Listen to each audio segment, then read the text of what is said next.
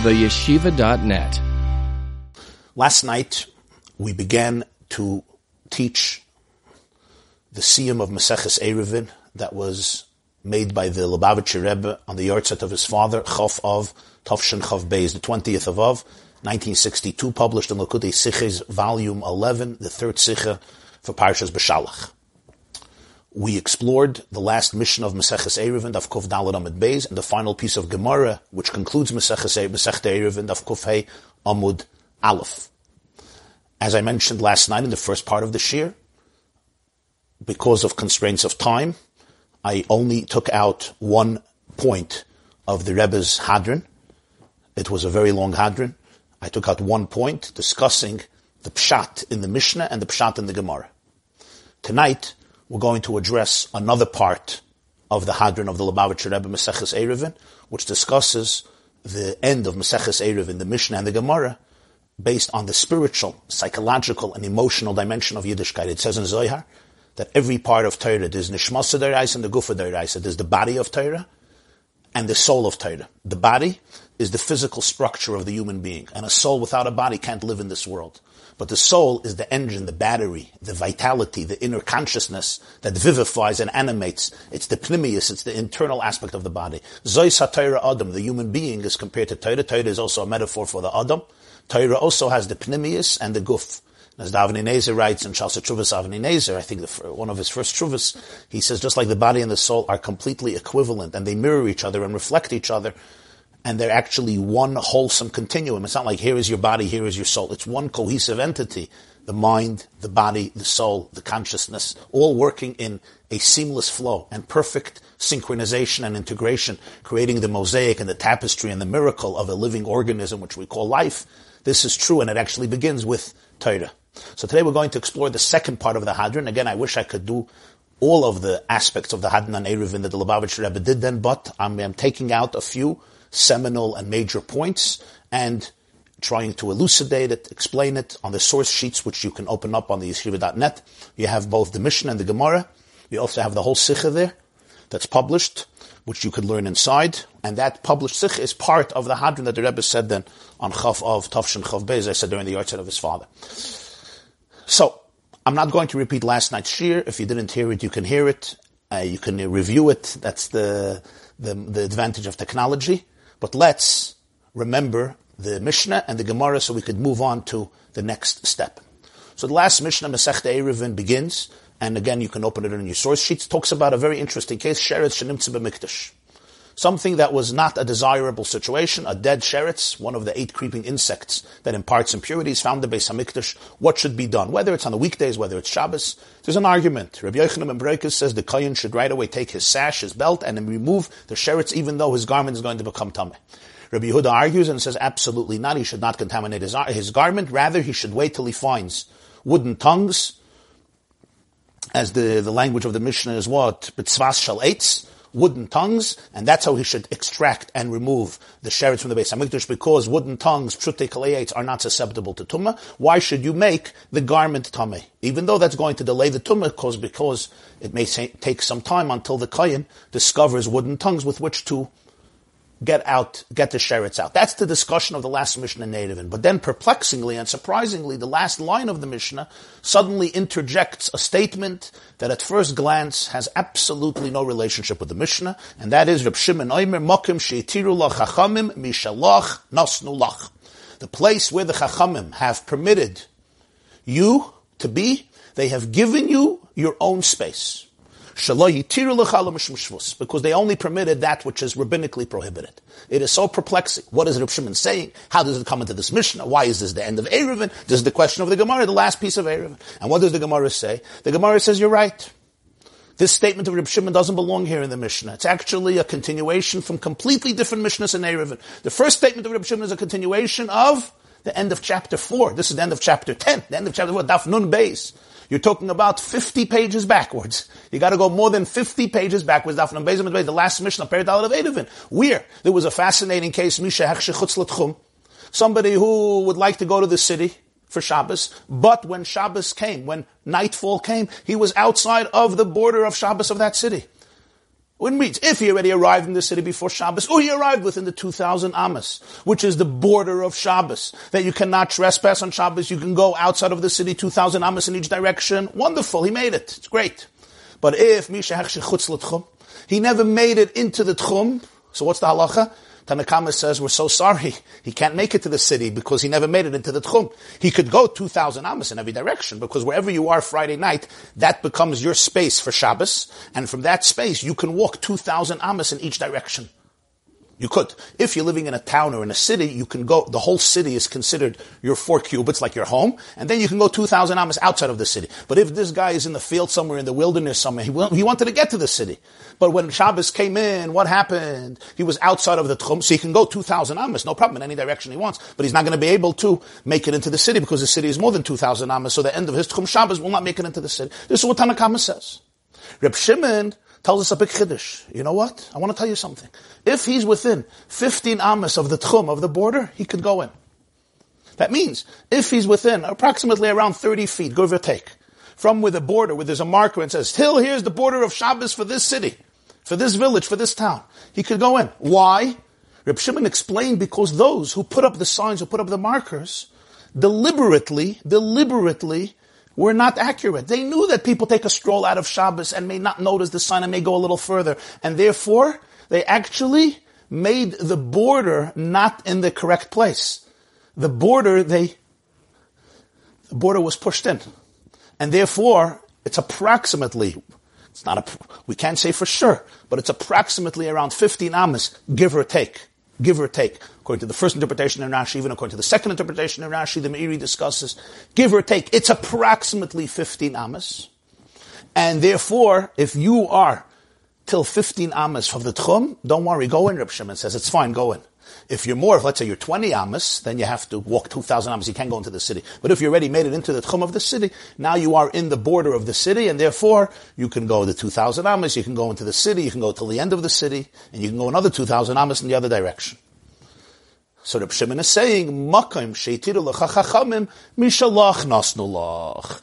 Where the chachamim allowed you to come in the Tchum Shabbos, mishalach nasnu lach. They're giving you your own space. Meaning, you are in the Tchum. They're letting you come back into the Tchum because you made it into the Tchum. Mishalach nasnu lach.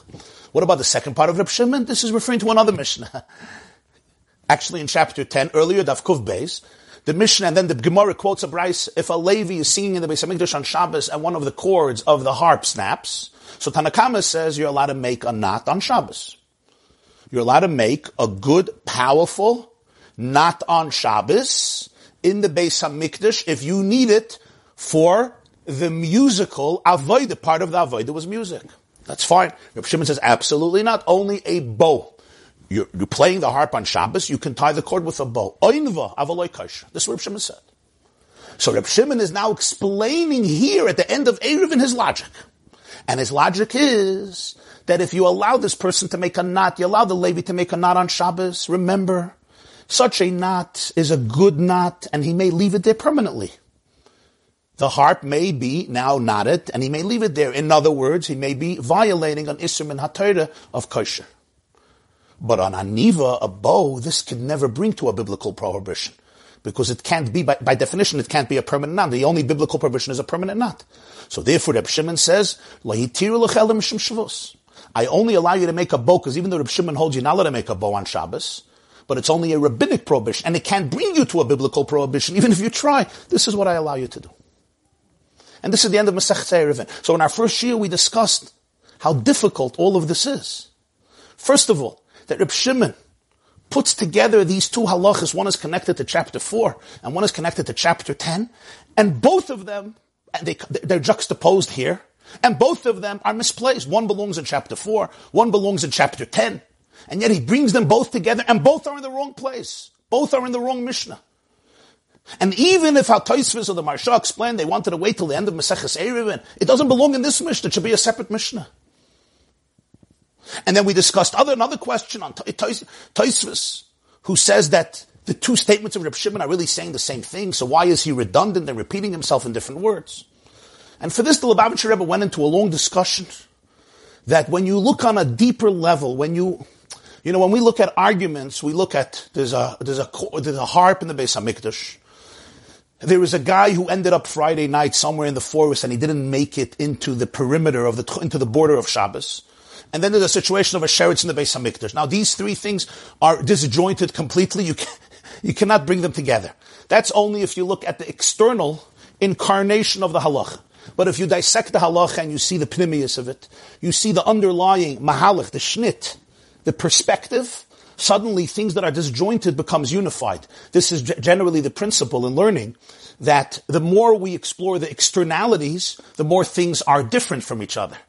When we go into the pnimius and we see the underlying message, so then halachas that may be disconnected from a practical and concrete point of view, essentially are saying the same thing. And isn't this also true in all Havdil and all of science and all of physics, right? The difference between matter, one item of matter, and another one is when I look at it from an external point of view.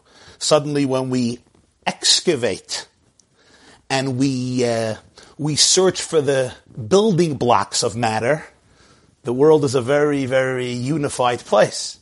And how about living organisms? When we again excavate and we go to the building blocks of living organism, amino acid, the genome, DNA, of course, we know that our entire planet, all living organisms, we're using the same dictionary. And even a banana and I share 50% of DNA, and the chimp and I share 98% of DNA, and some people like to say 99%, and perhaps there's a difference between the two. The reason it's this way in the world is takal b'raisa b'aralma, because it's this way in Torah. And the discussion at length was that great debate throughout Shas, Kamus and Eichos, what prevails? A cumulative quantity, even if it's lesser quality, or no. Quality, potent quality, even if it's lesser quantity. With the many examples and manifestations that we gave, and there are more that you could look up in Lekech Tov of Rabbi Yosef Engel, I think Klal Tesvav, Tezayin, and other Svarim. And the Rebbe showed how this debate is being explored in the last Mishnah of Maseches Eruvin, in the case of the Sheretz, in the case of Tchum Shabbos, and in the case of the cord of the kinnor that was snapped and ripped in the Beis HaMikdash. This is the brief summation of our Shir, part 1 of the Simchas Eruvin. Now let's go to step 2. We're still going to come back to some points of step 1, but now we're going to step 2 of the Hadron. The Rambam, in his introduction to Pirush HaMishnayos, discusses the sequences of Masechtas. Why is the first Masechta Brachas? Why is the second one Peyed, Maikilayim? Why is the first one of Seder Moed Shabbos? Why does Eruvin come after Shabbos? Why does Pesachim come after Eruvin? Why does Shkolim come after Pesachim? There's a reason for this. There's a sequence. The Rambam explains it. He says, why does Eruvin come after Shabbos? So the Rambam's expression is because Eruvin is Me'inyan Shabbos. It's Me'inyan Shabbos. It's part of the theme of Shabbos. Because all the halachas of Eruvin, whether it's Eruvei Chatzeris, Shitufei Mevayis, Eruvei Tchumen, these are all aspects that are connected to Shabbos. But the Rebbe said, knowing that the Rambam compressed in his brief words very profound ideas, the Rambam says that Eruvin is Me'inyan Shabbos, said the Lubavitcher Rebbe. The Rambam doesn't only mean that Eruvin is an aspect of Shabbos. When he writes Eruvin is Me'inyan Shabbos, he may be alluding to even a deeper idea, that is that Eruvin captures and embodies the quintessence of Shabbos. Why and how? So there's a Medrash in Bereishis Rabbah Parsha Yud Aleph. Perplexing Medrash and a fascinating one. The Roman governor who was placed by the Romans in Judea and was quite a learned man and loved debating the sages of the time, especially Rabbi Akiva. This is the 2nd century after the Common Era. One day the Medrash says, Turnus Rufus Harosh asked Rabbi Akiva, Ma yoimi yoimayim. What makes Shabbos a unique day? Rabbi Akiva responds with a fascinating answer. Ma gever miguvrin. What makes you different than other people? Why are you Turnus Rufus, the governor who everybody has to honor and obey? What's the difference between you and somebody else? A schlepper. So Turnus Rufus was taken aback, and someone told, what are you talking about? I was appointed by the Roman emperor. He has conferred upon me special role, special responsibility, special respect. Said Rabbi Akiva, yeah, and the ultimate emperor the governor of the world, the ruler of the world, has conferred special respect on the seventh day of the week. That's my Yom Mayim.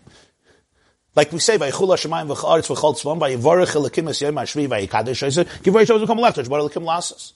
Tunis Rufus was not dumb. He said, really?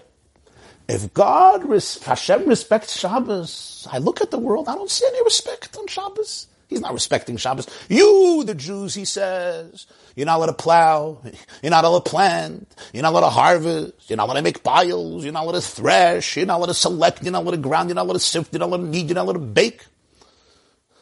You're not allowed to carry garnish, no make fires, extinguish fires, build, demolish. He has no problem. He does everything on Shabbos. It rains on Shabbos. You're not allowed to water your plants on Shabbos. God waters all the plants on Shabbos. It rains on Shabbos very often.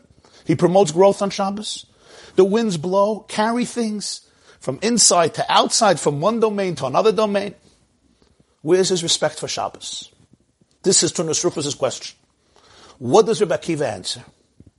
Rebbe Akiva doesn't say, well, God can do what he wants, because we have a principle in Medrash, Magid Dvar Rav LeYaakov, Chukav Mishpatav LeYisrael, all the mitzvahs that he tells the Jews to do or not to do, to stay, all the mitzvahs he tells us to do, and those things that he tells us to abstain from, he himself obeys. So Rebbe Akiva says, let me ask you a question. If there is a private courtyard, a home with a private courtyard, and there's an Erev Chatzeres that's made, am I allowed to carry from my house into the courtyard? Tunis Rufus apparently knew about an Erev, he knew about an Erev Chatzeres. He says, yeah, you're allowed to. Why? The answer is because it's a private domain. It's not a public domain. I could carry from my house, from one room into another room. I could carry from my house into my courtyard. We're talking about a courtyard that is a private domain. It has the halachas of Rishus HaYachid. It's confined. It has 4 walls. The walls have the height of 10 tefachim. A tefach is between 3 and 4 inches. I mentioned that when it comes to tefach and amma, there are the arguments of contemporary halachic authorities, but a tefach is generally seen around between 3.1 Reb Chaim Nah and 4 inches Chazon Ish, between 3 and 4. So if it's a wall, if the walls are a tall 10 tefachim, and it's what's called dalet al dalet, it's a Rishus HaYachid, you're allowed to carry there. So Akiva says, Kol ha'olam shaloi. The whole world is the domain, the private domain of the Rebbeinu Shalom. So he could carry everywhere. It's his house. He could carry from the kitchen to the dining room, from the dining room to the living room, from the living room to the porch, from the porch to the courtyard, back to the bedroom, back to the basement, upstairs. It's his world. It's his rishus. That's what Rebbe Akiva says. This is the end of the Medrash. Ask the Rebbe. He says, this seems incomprehensible. And this is a question that's raised by many Mefarshim. Rebbe Akiva didn't answer the question. Rebbe Akiva only explained why Hashem is allowed to carry on Shabbos. A wind comes and takes a leaf or takes something else from one domain to another domain, Hashem can do it. It's all his world, granted. What about the other malachas of Shabbos? I'm allowed to water the plants in my house. The other malachas of Shabbos have nothing to do with Rishus HaYachid, Rishus HaRabim. The other malachas of Shabbos are forbidden even in Rishus HaYachid. I'm allowed to make a fire in my own house. I'm allowed to write in my own house. I'm allowed to plant in my own house. I'm allowed to irrigate my plants in my own house. Let's say the whole world is Rishus HaYachid. Rebbe Akiva did not answer the question.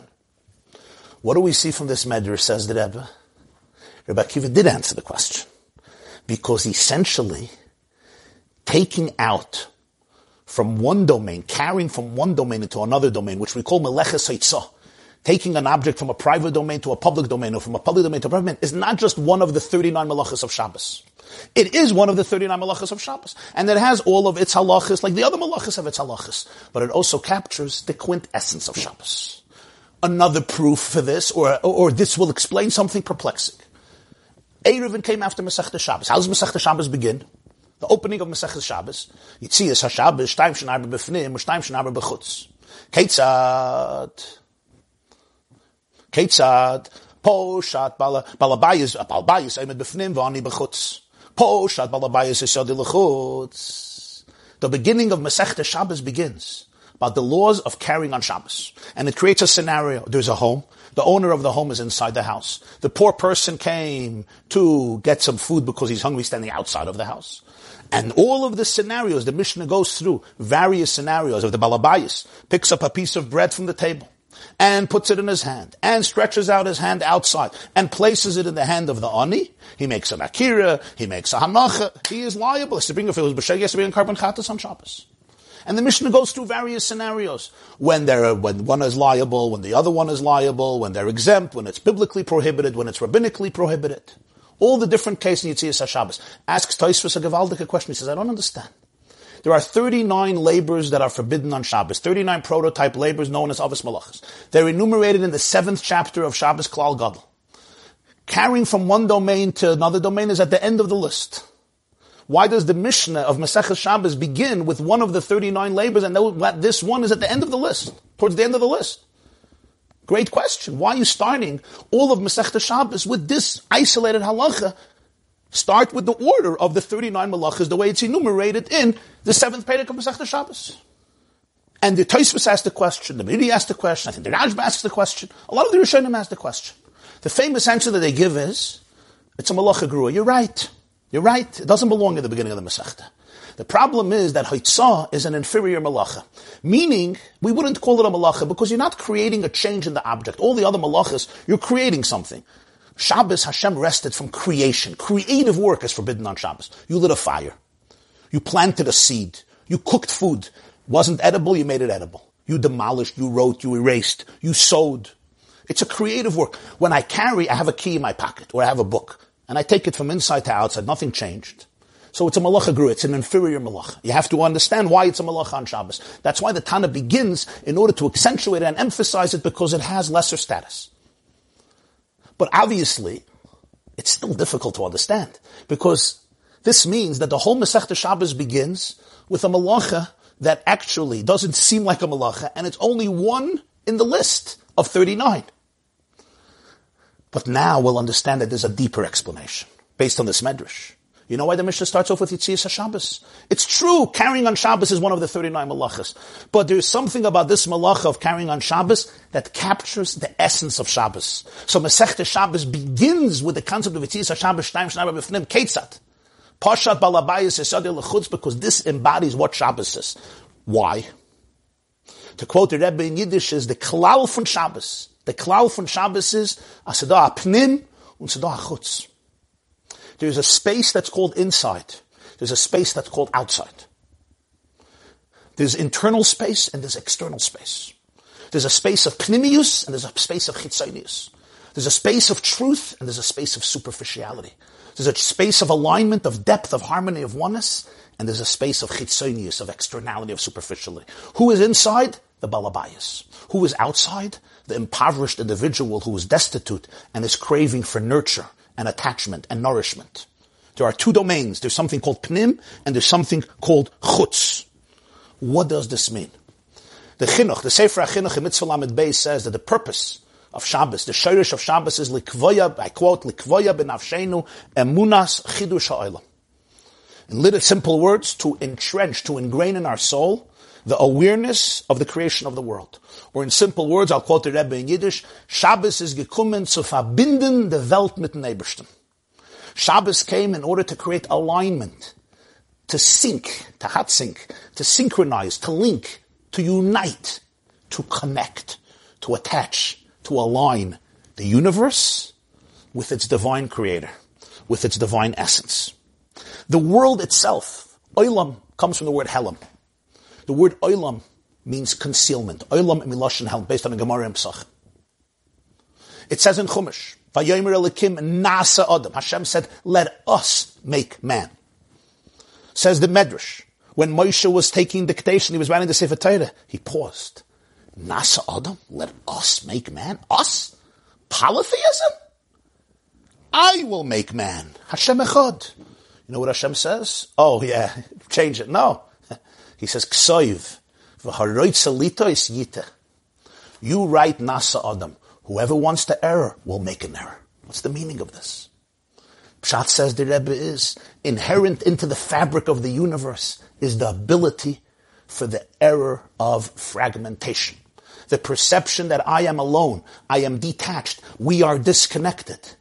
There is no one harmonious world. The truth is, the ganze Welt is a Rishus HaYochid.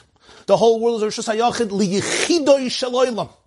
It's a world of oneness. Shema Yisrael Hashem Elokeinu Hashem Echad, the motto of Yiddishkeit, means not only that there's one creator. Creation is one. Creation is an aspect of infinity. If the doors of perception were cleansed, everything would appear as is. Divine, infinite oneness. Ein ata reisel adaski Hashem Elokim, ein oid mulvadai. The whole world is unified. But when I look at the world, when my doors of perception are not cleansed, when my lenses are not transparent, when my vision is somewhat eclipsed, when my emotions are not completely aligned with truth, I look around and I see nasa adam, plurality, fragmentation, dichotomies everywhere, split, war, conflict, inside the person, a lack of harmony, contention, various forces, good and evil, morality and immorality, depression and happiness, selfishness and selflessness, narcissism and transcendence, confidence and insecurity, fear and courage, they both dwell in my heart, sometimes simultaneously, or a few minutes apart from each other. This is a world that allows room for error. Olam miloshin helam. Reality is often concealed, and I often live in those blockages, in that concealment. Comes Shabbos, and what does a Jew announce? A Jew announces there's a creator of the world. The world is not a Hefgewelt. The world has purpose. The world has meaning. The world is harmonious. The world was conceived in love, and at the core of all reality there is a presence of love and meaning and purpose. And since Hashem rested on Shabbos from the creation, therefore, I am also going to rest on Shabbos, and therefore there are certain things I will do on Shabbos, the positive mitzvahs of Shabbos, whether it's Kiddush, Zachar Yisrael Shabbos Lekatsha, etc., and there are all the negatives, that which I will not do on Shabbos in order not to violate Shabbos. So Shabbos comes to revolutionize the landscape of planet Earth and to demonstrate that even though when I look superficially at the world, Nasa Adam, this is a fragmented world. In other words, there is good and there is evil. There's different choices that I can make. There's trauma and there's toxicity. And then there is goodness and beauty and holiness, but there's also unholiness. And this is a world of conflict and a world of contention and a world in which one can easily be a respected agnostic or even a respected atheist. In the world I can engage in mitzvah. I can engage in the opposite of a mitzvah. I can follow God's will, and I can also betray and obey God's will. I can even deny that there is something called purpose, meaning God's will. That's true. That's oilam kiminhage noyeg oilam miloshin helam. Comes Shabbos to Nesrufa, says, Ma yoimi yoimayim, this is a unique day. This is the day when we pay tribute to the truth that the world is a rishus hayachid. The world is a singular place. Hashem echad einoid mulvada. I don't see it. Everything is fragmented. There's so many different and opposite spaces, but the truth is, as the pasuk says in Yeshaya Perek Memhei, Yoitzer Oir, Uvoire Choshech, Oiser Shalom, Uvoire Ra, Ani Hashem Oiser Kalela. He forms light and creates darkness. He makes peace and he creates evil. I am Hashem who does all of this. In other words, the truth that Shabbos attests to is, it's not that there's one world with his Kedusha, and there's another world with his Tumah. There's one world with his good, and there's another world with his evil. There's one world with his happiness. There's another world with his depression. There's one world where there is a healthy mental state. There's another world with his trauma and depression. It's a Rishus HaYachid. It's all divine. You cannot take anything out of the domain of the Ribbono Shel Olam. Everything is achdus. Everything is one. Even that which we call negative, even that which we call toxic, even that which we call immoral, is really part of the Rishus HaYachid. However, our relationship with it changes. In Yiddishkeit, there's two aspects. There's Sur Meirana Seitov. There's some things Hashem says, I want you to engage in. There's some things Hashem says, I want you to abstain from. And the Gemara says, Yashav Aloyav Al-Aveda Kilo Asa Mitzvah. When a person abstains from sin, it's like you're doing a mitzvah. In other words, even Ra, even negativity and evil, is also part of Elikus. Einoid Mulvade, says the Gemara in Chulun, Afilu B'Kshafim Shel Ma'ila. That's also part of Achdus Hashem. Sometimes God is giving me an opportunity to grow, to flex my muscles, to say no. This also has purpose. This also has meaning. This is also a part of Avodas Hashem. Avodas Hashem is comprised of two different aspects. One is those things that I can engage, I can embrace, and I can make them mine. And Avodas Hashem is also to be able to look at certain things and quarantine them. And realize that they may have space in my life, but I will not worship them. I will actually embrace who I am and not allow them to control my life. That's the concept of Sur Meirah. In other words, you have a relationship with them. Your relationship with them is B'derech Tchiyah. They're there in order to become and serve as a catalyst and a springboard for your own growth. They are alarm clocks, helping you wake up, helping you, reminding you who you are. A classic example would be anxiety. You could look at anxiety as a horrible thing. It is. It's not fun. But the truth is, it's also Einoid Mulvada. It's there to make you aware. It's an alarm clock to wake you up and make you aware of certain things that are going on in you. And if you will tune into that, you will grow from that in extraordinary ways. Not by worshiping the anxiety and surrendering to the anxiety and becoming one anxious person, but rather by seeing the anxiety as concealing something inside. There is a purpose there. There is godliness there. There is meaning there. It's teaching me what I have to work on. It's teaching me what I'm afraid of. It's teaching me maybe about a trauma that's sitting in my body somewhere and have an opportunity to go, and have an opportunity to extricate myself from it. This is true with all temptation. It's true with every single reality I confront in the world. From the perspective of the Ribbono Shel Olam, it's all Rishus HaYachid. Rishus HaYachid means there are sparks here, there are opportunities here, there is a meaning here. Sometimes my avodah is through the positive, and sometimes my avodah is rejection. My avodah is say, I feel this, it's powerful, but I'm not going to let it define my life. I'm not going to let it control my life. Therefore, in our world, where there is so much fragmentation, comes the day of Shabbos. And the day of Shabbos, I say, I'm not doing any melacha. Hashem rested, I rest. This world is God's world. And therefore, there are things I do on Shabbos, there are things I don't do on Shabbos. Comes Rabbi Akiva and says, this is all true in our world, which is defined by fragmentation. Nasa Adam Haaretz Litzos Yavivayit. But when you're living in a space, in a reality, where you see clearly that everything is a Rishus HaYachid, there's only oneness. You don't see Tov and Ra. You see Yoitzer Oiro V'Orei Choshech. Ani Hashem Oisei Kolayla Oisei Shalom B'Orei Ra. Even the Ra itself is part of Einoid Mulvada. Or to quote the Rebbe in Yiddish, Am lebt in a Welt, wo der Ra allein schreit, als ist bei Schaffung gewonnen von dem Ebersten. It's very emotional. When you live in a world where the Ra itself screams that I was created from Hashem, I am only a conduit for divine energy. I am only here to bring out the best and the deepest in you. Don't fall prey to my veneer. Don't fall prey to the superficiality of me. Ani Hashem Oisei Kolayla. When you live in a world where the Ra schreit, as ich bin Schaffung gewonnen von dem Ebersten, and when you live in a world, again I'll quote the Lubavitcher Rebbe, was ein ba'olam ela echad, there is nothing but oneness. And the Medrash Rabbi, the Medrash says, Yalkut Shimoini, the Medrash says, that when Mashiach comes, unbelievable Medrash, and a Jew is going to come to a fig tree, and he's going to want to pluck a fig, because it's geschmack. You know what's going to happen? This is the Medrash says, the tree is going to scream, Shabbos Hayoim. Today is Shabbos. Al Tigabi. Don't touch me. Don't touch me. What's the meaning of this? People read the Medrash, okay, they think it's cute. No, this is the essence. When I look at the fig tree, I don't see the DNA of the fig tree. And even if I'm using my microscopic scientific instruments and I can discover the DNA, I don't see the spiritual DNA of the fig tree. But when Mashiach comes, when the Navi says, Yeshaya says, V'niglet K'vod Hashem v'rocha b'az yachtav k'pi Hashem diber. The lenses, my perspective of reality will be able to be clear. Nitner rishus la'ayin liras, the eye will be able. We will have spiritually microscopic eyes, that's the word.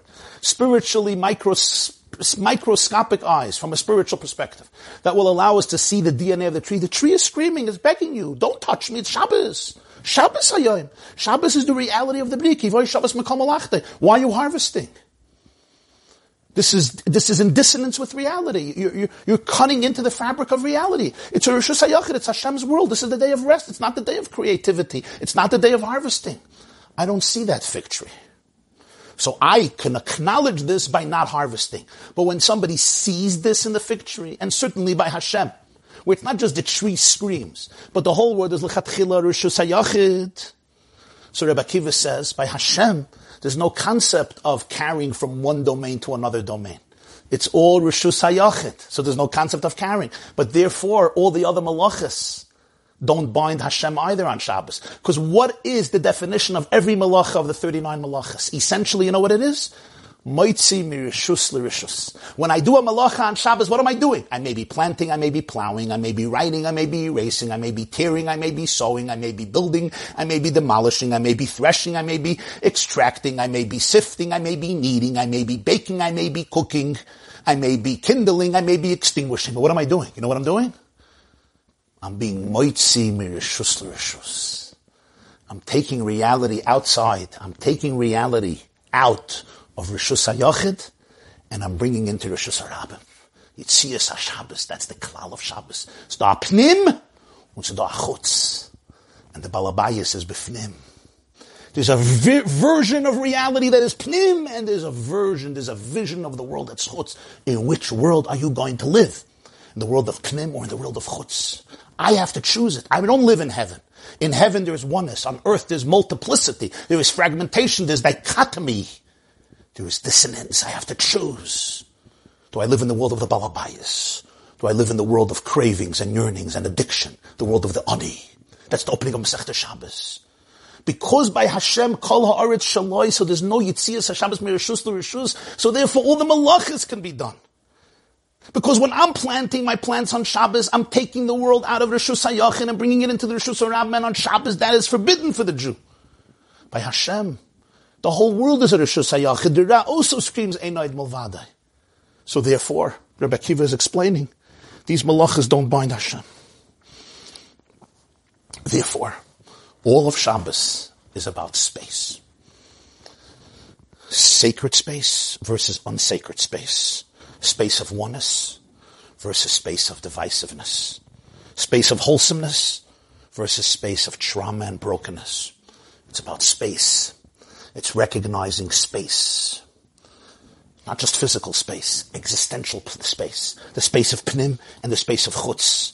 By Hashem, all space is oneness. He's called Hamokim. What does the Chazal say? Hu Mekayma Shaloylam Ve'enoylam Mekayma. Baruch Hamokim Baruch Hu. He constitutes the space of the world. All the Makayim is one.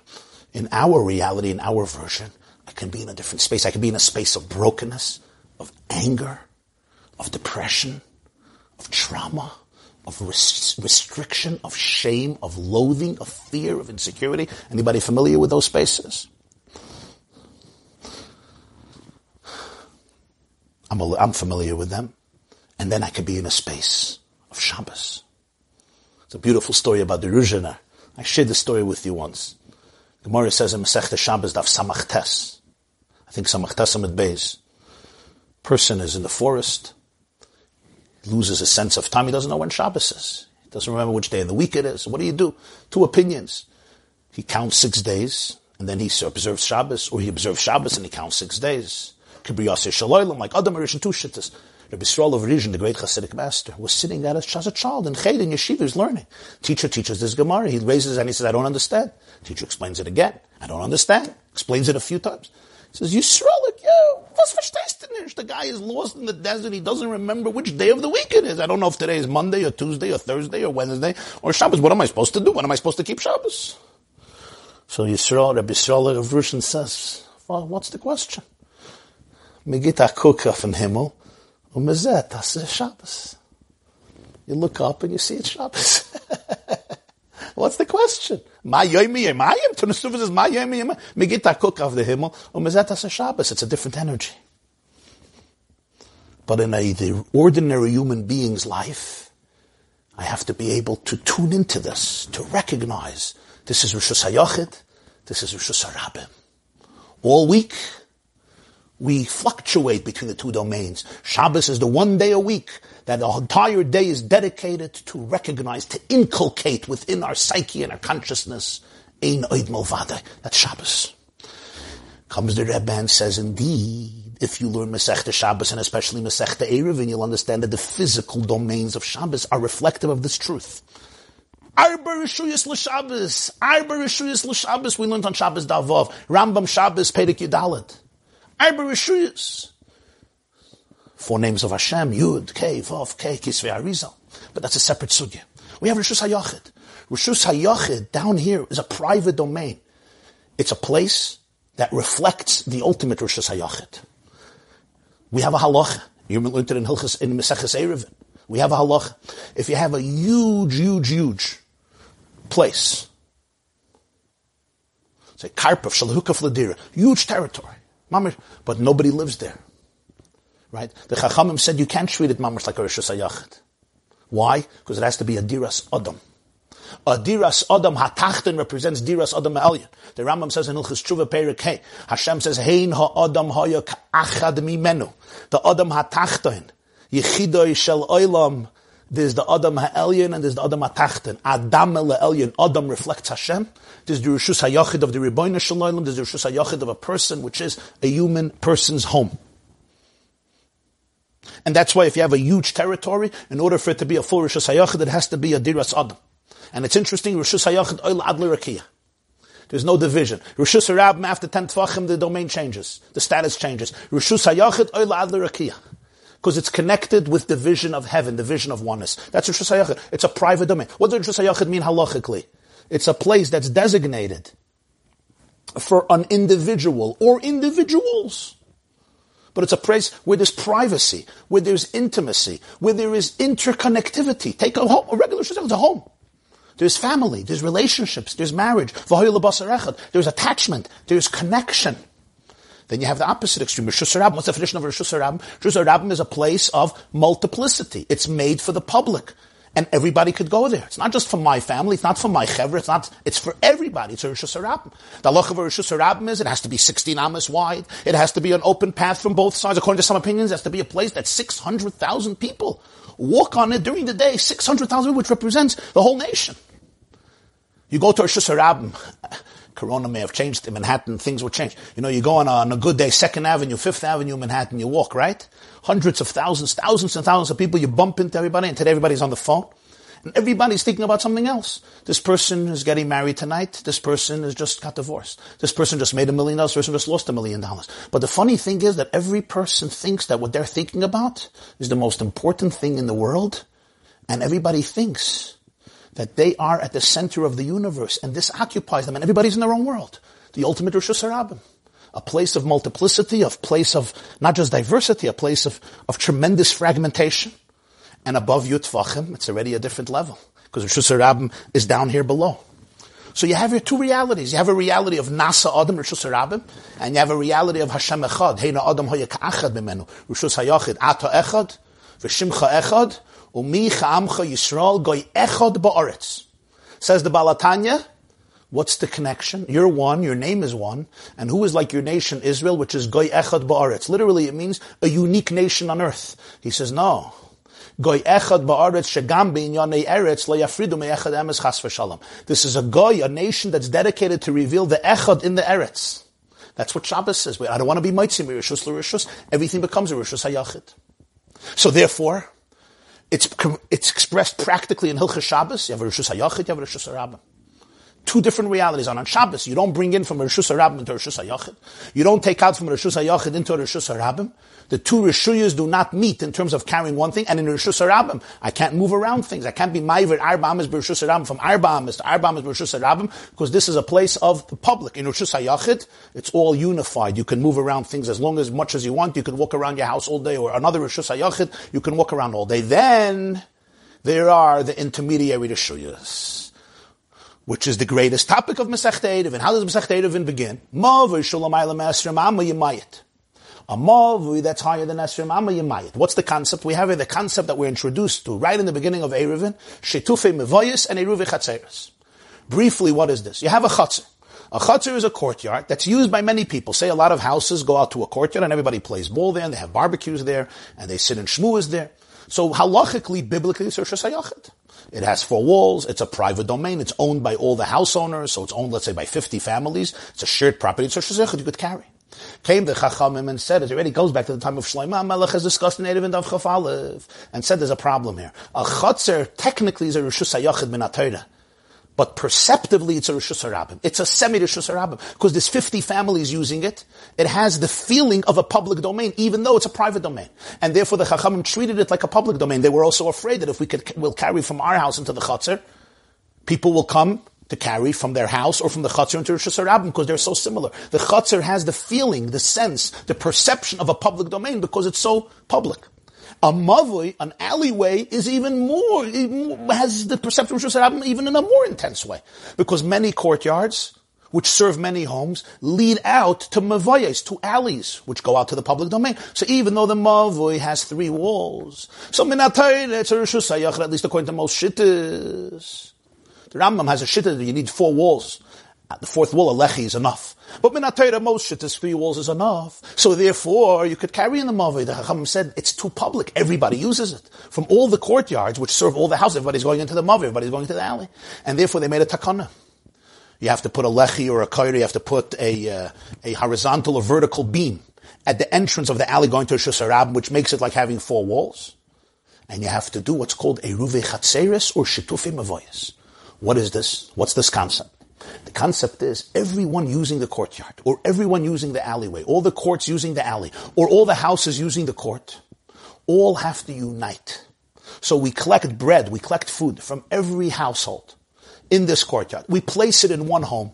So that means everybody living and using this chutzner has their food in one home, where they can all go to that home and eat. In other words, they have steak in that home. They have a place, food waiting for them in that home. So it's as though everybody is connected to one home, and therefore it's considered a unified chutzner, as though it was a courtyard for one family. If I have my own courtyard that my house goes into it, it's fine. It's not a problem. It's me and my family. The problem is another household, but when all of our food is in one house, it connects all of us together. That's the concept called Eruv Chatzeres. An interesting story. The Lubavitcher Rebbe said this story when he made the Siyam on Erev, and a story about his father, whose yahrzeit he did the Siyam on. His father's name was Reb Levi Yitzchak Schneerson.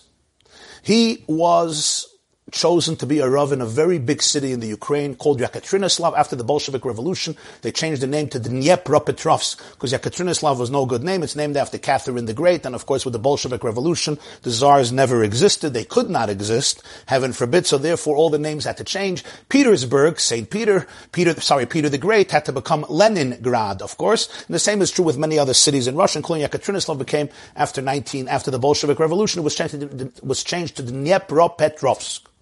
Reb Levi Yitzchak Schneerson was there until 1939 during the Stalin purges. He was arrested, tortured, sent into exile, passed away in exile in Kazakhstan in 1944. In order to get this position, he went to get smicha from different rabbis, including some of the greatest rabbanim from the Litvische Welt, the Lithuanian world. Even though he was a Schneerson, he was a Chabad Chassid, he was a grandson of the Tzemach Tzedek, but in order to be accepted in such a city which had a demographics of different types of Jews, he went to get smicha from the great. So he went to Reb Chaim Brisker, the Ga'ana Goinim Reb Chaim Halevi Soloveitchik, who was in Brisk in Lithuania. Reb Chaim passed away in 1918. He went to Lodz. You had the famous, legendary Reb Eliyahu Chaim Meisel, the Lodger Rav. He went to him to get smicha. And the Rebbe said he went to a few other G'dolei Yisrael to get smicha. The custom then was, they didn't just test you on the material, they also tested you on common sense and experience. When Reb Levi Yitzchak Schneerson went to Reb Chaim Brisker, it was Sukkot time. Listen to the story. The Rebbe said this story. I guess he heard it from his father. It was Sukkot. And Reb Chaim Brisker is sitting at home, wherever he was sitting, and Reb Levi Yitzchak Schneerson, Lubavitcher Rebbe's father, is sitting by Reb Chaim. And suddenly, people come rushing in, a balagan, a crisis. What's the crisis? It's Sukkot. It's Shabbos. The sukkah was built in the courtyard, and everybody was using the courtyard. So they had to carry their food from their homes into the sukkah, which was in the public courtyard used by everybody in the building. They forgot to make an Eruv Chatzeres before Shabbos. Nobody can eat in the house because it's Sukkot, so they have to eat in the sukkah. But you're not allowed to carry. There was no Eruv Chatzeres made before Shabbos. Was tut men? What do you do? Reb Chaim Brisker turns to Reb Levi Yitzchak Schneerson, and he says, Paskin. No. What's the verdict? So Reb Levi Yitzchak, Reb Leivik said, it's not a problem. The sukkah alein is ma'arev. The sukkah itself makes the Eruv Chatzeres. What's the idea of Eruv Chatzeres? You collect food from everybody's home, and you put it in one of the homes, so they all have food in one home, and therefore they're all like living or connected to that one house, and therefore the Chatzer is considered one unified domain. That's all if they're not eating together. If they're not eating together, so therefore the Chatzer is semi-public, the homes are private, the Chatzer is semi-public. How do you merge the two? So you have to have, everybody should have food in one house. When they're all eating together in the Chatzer, the Sukkah Alein is Ma'arif. Chaim loved the answer, agreed with the answer, he got his smicha. A few years ago, years later, Reb Gavriel Tziner from Borough Park, the author of Nitei Gavriel, he was a Talmud of the Papirov. So the Nitei Gavriel, I saw he wrote a letter, I heard this from him, he wrote a letter to the Lubavitcher Rebbe, that he found a Meiri, Rabbeinu, and one of the Rishonim, I think Erev and Daf Ayin Gimel, the Meiri says this. I think the Rebbe wrote back to him that in Russia they didn't have the Meiri. His father never had the Meiri. But it's interesting, he found the Meiri in Eruvin. I think it's Daf Ayin Gimel, I have to look it up. The Meiri, Rabbeinu Menachem Meiri says this. So what's now? We understand this concept halachically. The same thing they do with a Shitufim Avoyos. What is the idea here? What is the idea? The idea is as follows. There's a Rishus HaYachid, private domain. Spiritually, Yechidur Shalaylam, Achdus, Einoid Malvat. There's a Rishus HaRabim, place of multiplicity, of fragmentation. But then you have these intermediary spaces in life.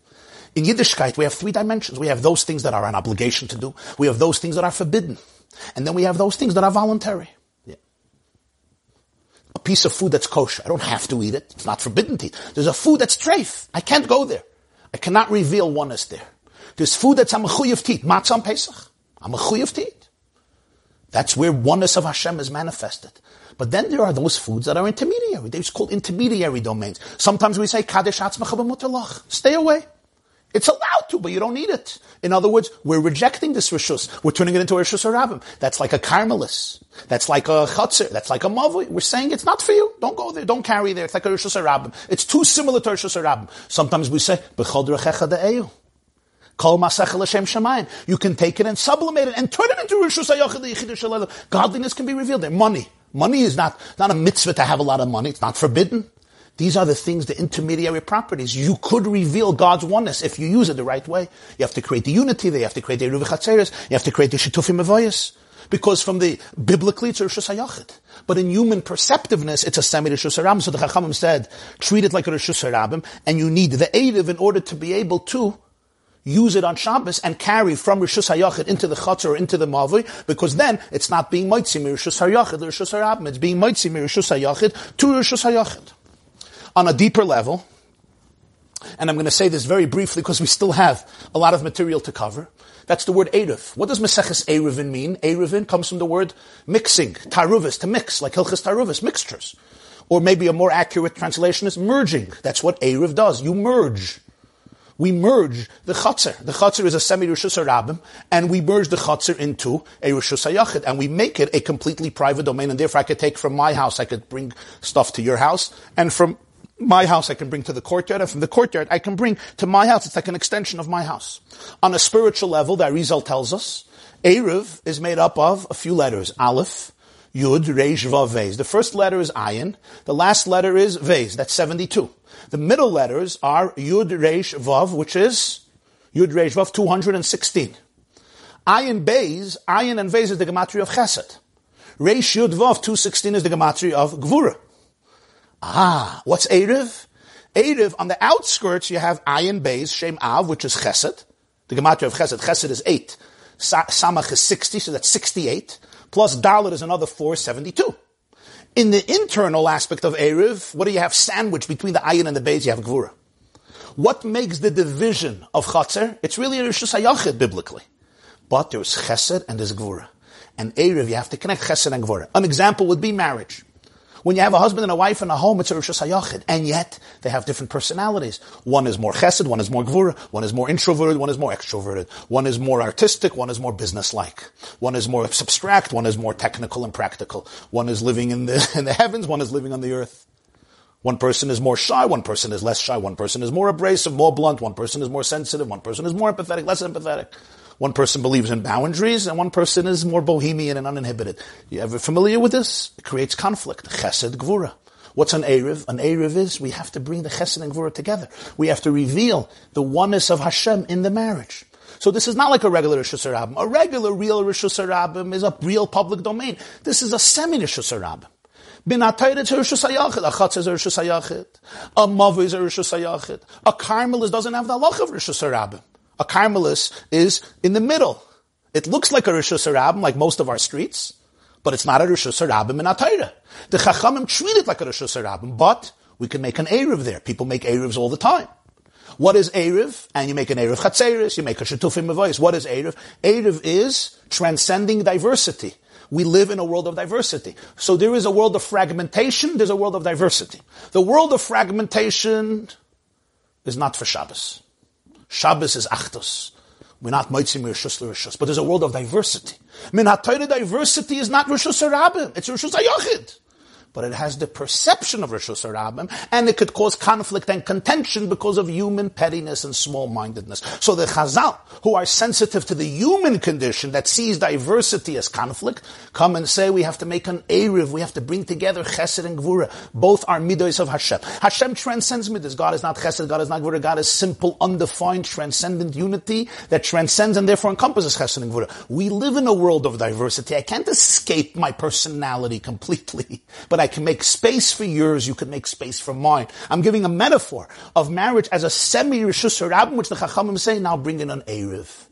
Create peace. And the same is true, literally, with a courtyard. This is what we do with different families. This is what we do with different communities. This is when a city, when you build an Erev in the city, this is what it is. You turn the city into a halachic Rishus Hayachid through the lechis, the kaidas, the walls, but that's not enough. It's still so you have a huge courtyard, but it's a big city, so you need an Erev Chatzeris in order to create oneness. This is the beginning of Maseches Eruvin. What's the beginning of Masechta Eruvin? The beginning of Masechta Shabbos is what? Yitzias HaShabbos. Shabbos is about not carrying from Rishus Hayachid to Rishus Harabim. Don't take the world out of a vision of Achdus and plunge it into the abyss of conflict, of dissidence, of separation. You want to align yourself with the Balabayas, B'fnim, not with the place of addiction and yearning and destitution. What's Eidavin? Eidavin is the next step. Eidavin is, there are things that are Rishus Hayachid ben Atoida, but it's a Mavui. L'mayla Messer Mama, Yemayit. Lechi and Koida has to be Asarat Tvachim. What's the beginning of Maseches Eruvin? How you make an Erev Chatzeris and a Shituf Mavoyas, which means you're expanding the consciousness and the limits and the perimeters of the Rishus Hayachid. That even a Chatzer and a Mavoi, which have the appearance of a Rishus Harabim, also become a Rishus Hayachid liyichidir shaloylam, where the oneness of the Rebbeinu shaloylam pervades. That's the beginning of Eruvin. Now come to the end of Maseches Eruvin. What are the last words of Reb Shimon in the Mishnah? Kol makom sheitiru lecha chachamim, mishalach nasnu lach. Take out the word kol. Makom sheitiru lecha chachamim, mishalach nasnu lach. What is he talking about? He's talking about Tchumen. What is Tchumen? Tchumen is, let's remember, there's a border till which I am allowed to travel or walk on Shabbos. I can go to the end of my city, and then I can go 2,000 amas in each direction, and that's the Tchum Shabbos, that's the border. Al yetze ishmim kaimai b'yom hashvi. There's something called a makom b'yom hashvi.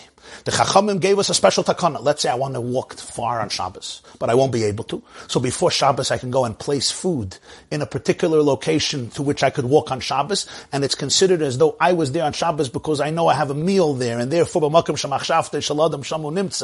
have a meal there, and therefore I was kind of shvisa there, and it's as though I was there Friday night, and then tomorrow Shabbos I can go till that space, and from there I can go another 2,000 amas. In other words, the Erev Tchumen extends the territory where the Jew is allowed to walk on Shabbos. What is Reb Shimon telling us here? Makom sheitiru lecha chachamim mishalach nasnu lach. Even though you're outside of the Tchum Shabbos, so you can't go further. This is not you have a border. Nonetheless, I'm telling you that sometimes the Chachamim create a situation where they say, you can come into the Tchum Shabbos. We are extending, we're opening up the possibility for you to go deeper into Shabbos. In other words, the space of Shabbos expands into a larger territory, both in Erev Chatzeris, the beginning of Masechta, and in Erev Tchumen, in the concept of Tchumen, at the end of the Masechta, Mishalach Nasnu Lach. However, when we go a step deeper, when we contemplate this one step deeper, the truth is that there are two different dimensions in Shabbos. One is expressed in the beginning of Eruvin, one is expressed at the end of Masechta Eruvin, and really they're not only different, but in some ways they're actually opposite, even though they both achieve the same goal. What is the concept of Shabbos, we said? The concept of Shabbos is that it's the role of the Jew to revolutionize the landscape of planet Earth and reveal the infinite oneness and harmony that pervades the entire cosmos, the entire universe, the entire planet, every cell, every atom, every nuance, every nook and cranny of existence, everything speaks and screams, Ein Oid Milvadai. That is the essence of Shabbos, to transform the world into a place that reveals the infinite oneness of Hashem. In this goal, in this ambition, l'sakin oilam b'malchus shin dalad yud, to reveal the bereishis bara l'kimas hashemayim v'saretz, through the kivoy shavas mikol malachte asher bara l'kim lasas. There are two dimensions. One is the Isur Malacha, and one is the Isur Tchumen. The Isser Malacha is, I'm not allowed to plant on Shabbos. I'm not allowed to write on Shabbos. I'm not allowed to make a fire on Shabbos. I'm not allowed to carry on Shabbos. What is that called? It's called Chilul Shabbos. Chilul comes from the word Chala, which means making a hole, making a cavity, perforating the Shabbos. When somebody does a Malacha on Shabbos, what are they doing? The person is filled with the holiness of Shabbos. A Jew is connected to Shabbos. A Jew has the Kedusha of Shabbos that shines in his or her soul. And he violates that concept. He violates that reality. As we said before, every malach is moitzi mirishus l'rishus. I take the world out of the place of Rishus HaYachid, and I bring it into a Rishus HaRabim. This is called Chilul Shabbos. You perforated Shabbos. It's like you perforated the lungs of Shabbos. You created a chalol, the libi chalol. You created a hole in Shabbos. That's malacha on Shabbos. What is Tchumen? Tchumen, the pasuk says, Al yetzei ish mim kaimai b'yom hashvi. There's something called your space on Shabbos. Wherever I am Friday night when Shabbos begins, I'm koine shvisa. I acquire my Shabbos-dika space. If I'm in my house is my space, my village is my space, and outside 2,000 amas are my space. But that's where my space ends, my border ends. Outside of that, I don't belong. And what if I do go out there? It's forbidden. I didn't do a malacha. It's not connected to a malacha. Isser Tchumen, that doesn't have to do with malacha. And this is a fascinating thing. If I walk out from my home to Rishus HaRabim on Shabbos without carrying, nothing wrong. You can do it 1,000 times on Shabbos. You can walk from inside, outside, inside. You can walk back and forth all day and all night. Nobody cares. You walked out to Rishus HaRabim. So what? You didn't carry anything. With Tchumen, it's not a malacha. I don't have to carry something outside of the Tchum Shabbos. No, nothing to do with that. Even if I don't carry anything. The fact that I walked out of the Tchum Shabbos, that is the Isra of Tchum Shabbos. It's a very different type of Isra. To put it in more spiritual, abstract terms, the Isra of Malacha of Shabbos is metarnish einbringen the Klippe in Shabbos. The Isra of Tchumen is metarnish einbringen Shabbos in the Klippe. In the first case, I am violating the Shabbos. I am desecrating the Shabbos. I'm creating a hole of perforation in Shabbos. In the second case, what am I doing? I am taking Shabbos. A Jew manifests Shabbos. A Jew is Shabbos. Why? Because every Jewish soul is a chelik elekam imal mamash. Every Jewish soul is a part of Hashem, is a fragment of God. Hashem rests on Shabbos. The Jewish soul is also Shabbos. You are Shabbos. Shabbos is you. Hashem rests on Shabbos. Your soul is resting on Shabbos. Your very being is a chelik elekam imal. It's a reflection of Hashem. Hashem rests on Shabbos. You're resting on Shabbos. And that rest exists in a certain space. That space is conducive for the Kedusha of Shabbos. And when I go out of that space, when I leave that makom, whatever that makom is, everybody has their own makom. If Friday night when Shabbos comes, I'm in a forest, that's the space that I acquire for Shabbos. This is the space where I have to be on Shabbos. And when I go out of that space, that's a space where the holiness of Shabbos cannot exist. It's a place where I don't belong. It's a violation of God's will. In a sense, that is taking Shabbos, taking the holiness of Shabbos manifested in the Jew, and taking it into a place where it does not belong, where it's desecrated, where it's violated. There is sacred space on Shabbos. You belong there. There is something that's called a space that does not belong to you. The Arizal calls it, Siddur Harizal, it's called Makom HaKlippus.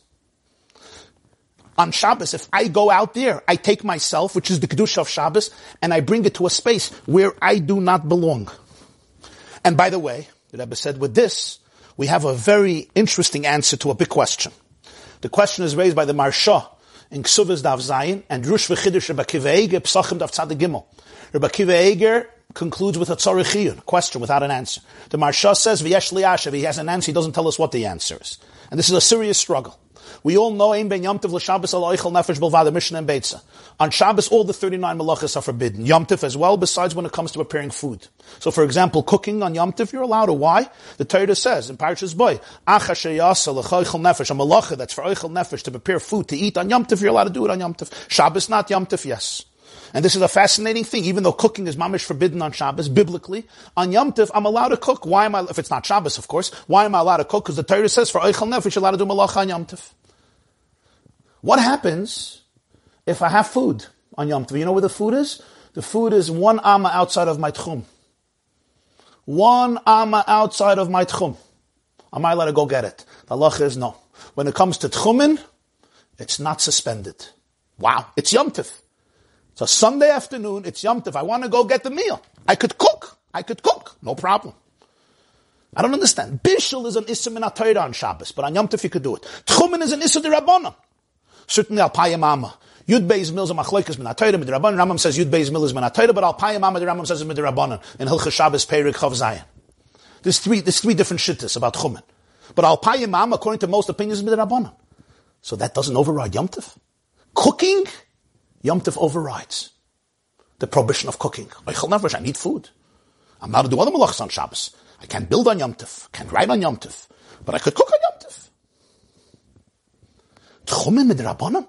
There's food waiting for me. I can't go outside of the 2,000 amas. I want to go 1 amma, 5 amma. Get the food. You're not allowed to. You're not allowed to. But Kiva Eiger says, explain this to me. Mashal says, explain this to me. So Shut Marcheshes, the Marcheshes, Talmud Yoyer, you already have it, I think, in Shut Chasam Sofer also. See the big difference. Tchumen is not a malach. Tchumen is not a malach. If the Torah says a malacha is mutter feichel nefesh. If tchumen was a malacha, it would be mutter on Yom Tov. Tchumen is not a malacha. Tchumen is the opposite of a malacha. A malacha means you're cooking, you're allowed to do it on Yom Tov feichel nefesh. Not only that, you're allowed to carry on Yom Tov. Why? Beis Hillel says, Eichel Nefesh, you could carry. You carry food on Yom Tov, you carry your siddur on Yom Tov too. You could carry your keys on Yom Tov too, if you need it for the day. Tchumen is not a malacha. The Torah was matir malacha on Yom Tov. Tchumen, I'm not doing a malacha. I'm walking out myself. I'm not carrying anything. I'm not doing any of the 39 malachas. I'm walking out of the space. This was not mutter on Yom Tov. This was not mutter on Yom Tov. The Torah was matir malacha, not tchumen. What's the explanation? The explanation is it's two completely different genres. The concept of malacha is not to bring in klipa into Shabbos, not to create a hole in Shabbos, not to violate the Shabbos, not to allow something to destroy the internal sacred space and holiness of Shabbos. The Isser of Tchumen is a different Isser. The Isser of Tchumen is I'm taking the Kedusha of Shabbos and I'm going into a place where the Kedusha does not belong. It can't belong there. It cannot thrive there. It cannot be there. This is not your space. You don't belong in that space. I'm taking out the Kedusha to a space where the Kedusha does not belong on Shabbos. That's the concept of Tchumen. And this is two general themes that pervade the very powerful overarching theme of Shabbos. Number one is Isur Malacha on Shabbos, for example, not to carry from Rosh Hashanah to Rosh Hashanah to Rosh Hashanah, or not to do any of the other 38 Malachas. What is that? Don't allow any act to destroy, to obstruct, to interfere with the unity of Shabbos, with the Achdus of Shabbos, with the Einoid Milvadei of Shabbos. That's the beginning of Masechta Eruvin. Eruv Chatzeri Shetufim Avayis. The end of the Masechta is Makim She'etiru L'Chacham Mishalach Nosnu Lach. This is the concept of Tchumen. What's the concept of Tchumen? Don't go out of the border of Shabbos. And if you go out of the border of Shabbos, can you go back in? Very problematic. And if you didn't make it to the border of Shabbos, can you go into the city? It's problematic. Can you or can't you not? This is the second theme of Shabbos. The first theme of Shabbos is not to allow anything to destroy the Achdus of Shabbos, the Rishus HaYachid of Shabbos, to be Moitzi from Rishus HaYachid to Rishus HaRabim. The second theme of Shabbos is not to take the Achdus, the Kedusha, to a place where it's going to be contaminated, to a place that you don't belong. Sometimes you have a situation where somebody penetrates your internal life and destroys your harmony. Sometimes nobody came in to destroy, but I myself don't recognize my borders. I don't recognize the sacredness of my space. I don't recognize that there's spaces where I belong and there's spaces where if I am holy, if I am divine, if I am a conduit for Kedusha's Shabbos, for the Kedusha of Hashem, for Einoid Milvadei, there's a certain space that's not ready for it. It's not conducive for it. I cannot be there. I am Shabbos. I cannot go out there. A Jewish Shabbos. Shabbos is shining in your soul. The Isser of Malacha is not to allow anything to destroy your Shabbos, not to allow something to come in that will interfere with your core spiritual divine identity. The concept of Tchumen is recognizing the spaces where I can be in and the spaces where I cannot be in. And this is very important in life. How far I can go. What's called my makam. Where is a space where I can be there? And what do I mean by me? My chelik alikami mal. I don't mean my ego, my insecurities. What's a space where I can be in and I can thrive? I can serve as a conduit for God. Lo yetze ish mim kayma b'yom hashvi. This space is outside. It's not for you. It's outside of your Kedusha. That's the concept of Tchumen. And that's the two interpretations in the Pasuk. Al yetzi ish mim kayma b'yom hashvi, according to some, like the Rambam, is you shouldn't go out of your space. Shabbos, you need a space. The rest of the week, I don't care where you go. The rest of the week, we live in a world where boundaries are blurred. Shabbos, we live in a world where we focus completely on Achdus Hashem, so you have to know this is your space. Of course, from Shabbos, we glean inspiration for the rest of the week. But Shabbos is a day that's dedicated to transcendence, to living in oneness. This is your space. Don't let anything come in to destroy this space, but don't leave this space where you will not be able to live Shabbos. Al Yetzi Ishmim Kaima B'Yom Hashvi is one interpretation. Then there's the Ramban's interpretation. Al Yotzi Ishmim Kaima B'Yom Hashvi. According to the other shittas, Tchum Shabbos is completely rabbinic. So it's not Al Yetzi, it's Al Yotzi. Don't take anything out from your space on the seventh day. That's the concept of Melachas Shabbos. That's the concept of Yitzias HaShabbos. That's the concept of Erev Chatzeris. That's the concept of Shituf Mavoyas. Don't carry on Shabbos. Don't take something out on Shabbos. That's Melacha that is interfering with the Rishus HaYochid of Shabbos. Two different genres of Shabbos. Comes Reb Shimon, and Reb Shimon tells us, let's say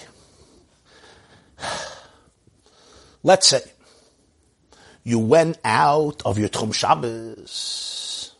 You went out of your Tchum Shabbos within 15 amas.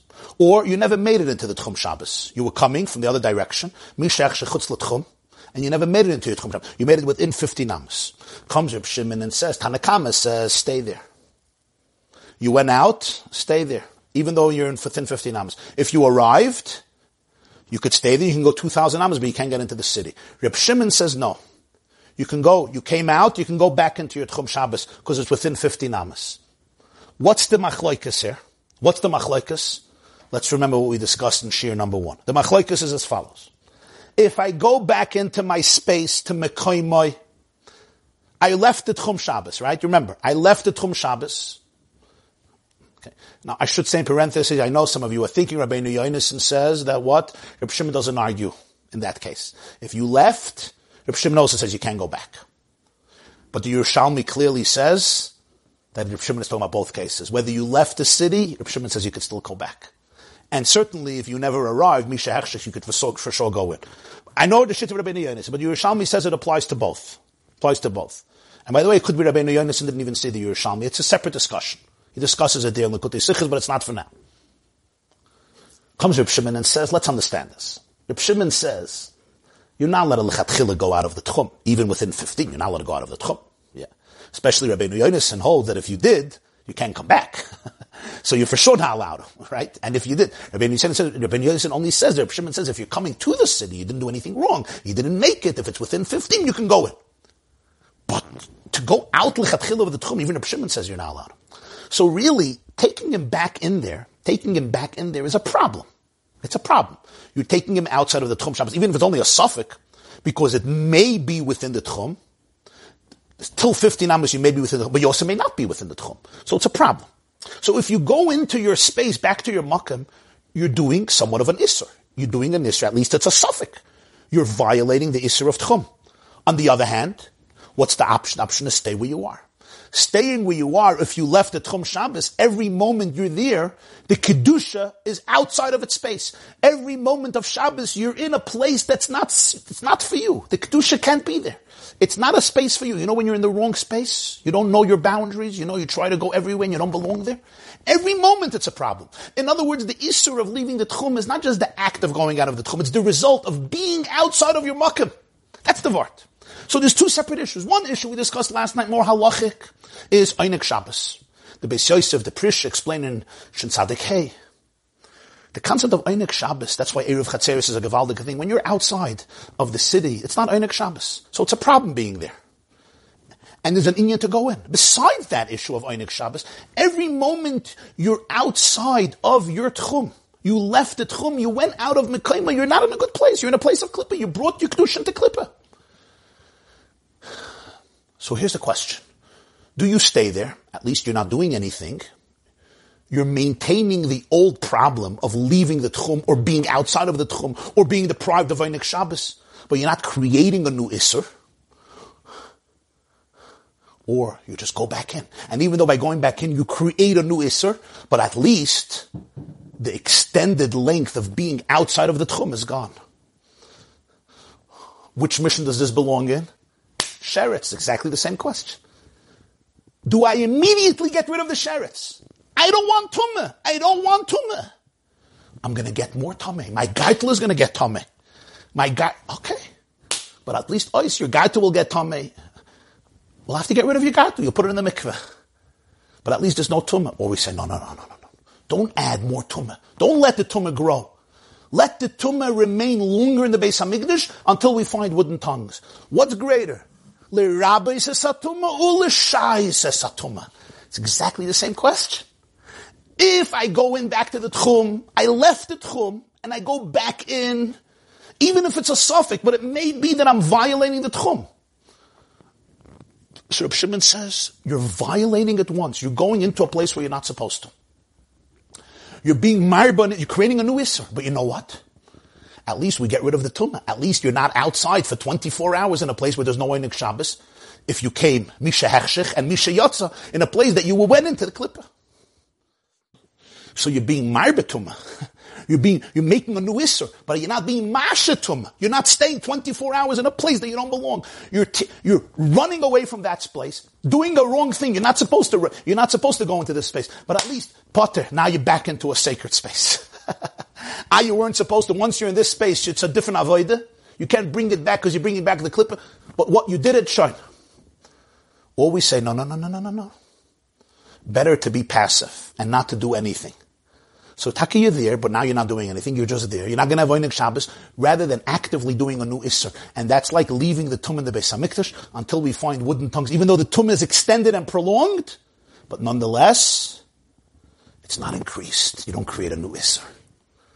Numbers the same question. Comes Reb Shimon and says, Mishalach nosnulach. Because it's a suffix, because it may be the Tchum, it may not be the Tchum. I say, better to do this, to be marba the Tumah than to be masha the Tumah. Go back into the Tchum. It comes to the Nim in the Beis HaMikdash, the Kinnor, same question. A bow or a knot, you remember? One knot will keep it permanent. I'm chaya. A whole Shabbos will be safe. Wonderful. But there's a problem. It can bring me to a suffix. It can bring me to a doiraisa. It's a suffix. I'm not sure it's going to bring me to a doiraisa, but it could. Or a bow, but a bow you're going to have to maybe do again and again and again and again. Which one trumps? Should I say, just do the knot once, even though you're creating a big isur, or a suffix big isur? Because it could be a suffix doiraisa. Just do that. And you know what? You'll get it over with. I'm a chaya. Because quantity is powerful. The fact that you're going to be outside a whole Shabbos is a big thing. The fact that you're going to have to do a bow and a bow and a bow and a bow is a big thing. Quantity trumps quality. You say no, quality trumps quantity. And this is where Reb Shimon changed his position. By Tchumen, quantity trumped quality. What do I mean? He says, go back in. Even though you're doing an Isur and a new Isur. You're being marbetumah. Don't be mashatuma. Don't be marbetumah. Don't be mashatuma by nimenat. I'm contradicting myself. Oy gewalt, sheretz, tchumen, and suddenly by the kinner, it all changes. Don't compare. In tchumen, in sheretz, it's all the same genre. Here, you want me to do a doiraisa to avoid a derabbanan, that I can do. It's a suffix doiraisa. Here, for sure, the eiches trumps the kamas. For sure. And therefore, do the bow, and you'll do the bow again, and again, and again. That's what Reb Shimon is saying. If so, we have clear that the last Mishnah is all jointed. The themes are connected. The beginning of the Mishnah Sheretz, the end of the Mishnah Eruv Tchumen, the end of the Mishnah Shvus. It's all one theme. It's a question of kamas versus eichos, which one trumps. And Reb Shimon has to bring the two together. Why? It's not from chapter 4, chapter 10, because he's contradicting himself in kamas and eichos. Of course he has to bring together, he has to justify himself. And it also explains why he has to say two different stanzas. The first case he's talking about Mishalach Nosnulach, about Tchumen. In the second case he's saying a new word by Nimeh. Tosfos says it's exactly the same thing, but of course we see now that he's also adding a whole new depth, that the Nimeh is different than the Tchumen. And therefore here, Kamos trumped Eichos, and here by Kinder, Eichos trumps Kamos. Now let's come to the next step. If so, we understand why this is the summary of Masechta Eruvin. If the tachlis of Shabbos and Eruvin, and remember, Eruvin is the essence of Shabbos. The essence of Shabbos, of making sure we don't take out from a Rishus HaYochid to a Rishus HaRam, which is the essence of Shabbos. If the purpose is Eruvin, the purpose is merging, the purpose is creating a Rishus HaYochid liYechidah Shalaylam, comes Reb Shimon, and he says these unique words, Makim sheitiru lecha chachamim mishalach nosnu lach. Ask many mefarshim, why such a strange expression? You really want to say they're just allowing you to do something that's rabbinically problematic, not biblical. Taisva says that. They're really letting you do something that is essentially permissible. So say, Hey mamru v'hei mamru, Hey asru v'hei mitiru. These are common phrases in Shas. Makim shetiru l'chachamim is because it's asam d'Rabbana, mishum shvus, which he says right afterwards. Why this rare, unique expression? Makim shetiru l'chachamim mishalach nosnu lach. Did you think about this question when you learned the Gemara? It's poetic, right? But you hear that there's something more. Come on, Reb Shimon, just say what you want to say. Say, Makim shetiru l'chachamim, you know why? Because it's not a real tchum. It's not a minatayra, and even with the Rabbanan, it's not mamash a real tchum. We're not sure, they make mistakes when they do the tchum. Makim shetiru l'chachacham, because it's not a real tchum. Or because it's a suffix the Rabbanan, say sveika the Rabbanan, l'kula, it's a suffix the Rabbanan. Whole tchum Shabbos, alpayim mama is the Rabbanan. At least according to many, many shittas. And b'meila, according to many shittas, or all shittas, but alpayim mama is the Rabbanan. And b'meila, the Rabbanan, and it's a suffix the Rabbanan, so they're making. It's not what he says. He says a whole different word. And Tosfos Taka says he's saying the same thing in both statements. So why does he say it so differently? And this is the end of Masechet Eruvin, the last words of the Mishnah. Makim sheitiru lecha chachamim mishalach nosnu lach shelo yitiru lecha elam mishum shvus. How many times does he wear the word mishalach?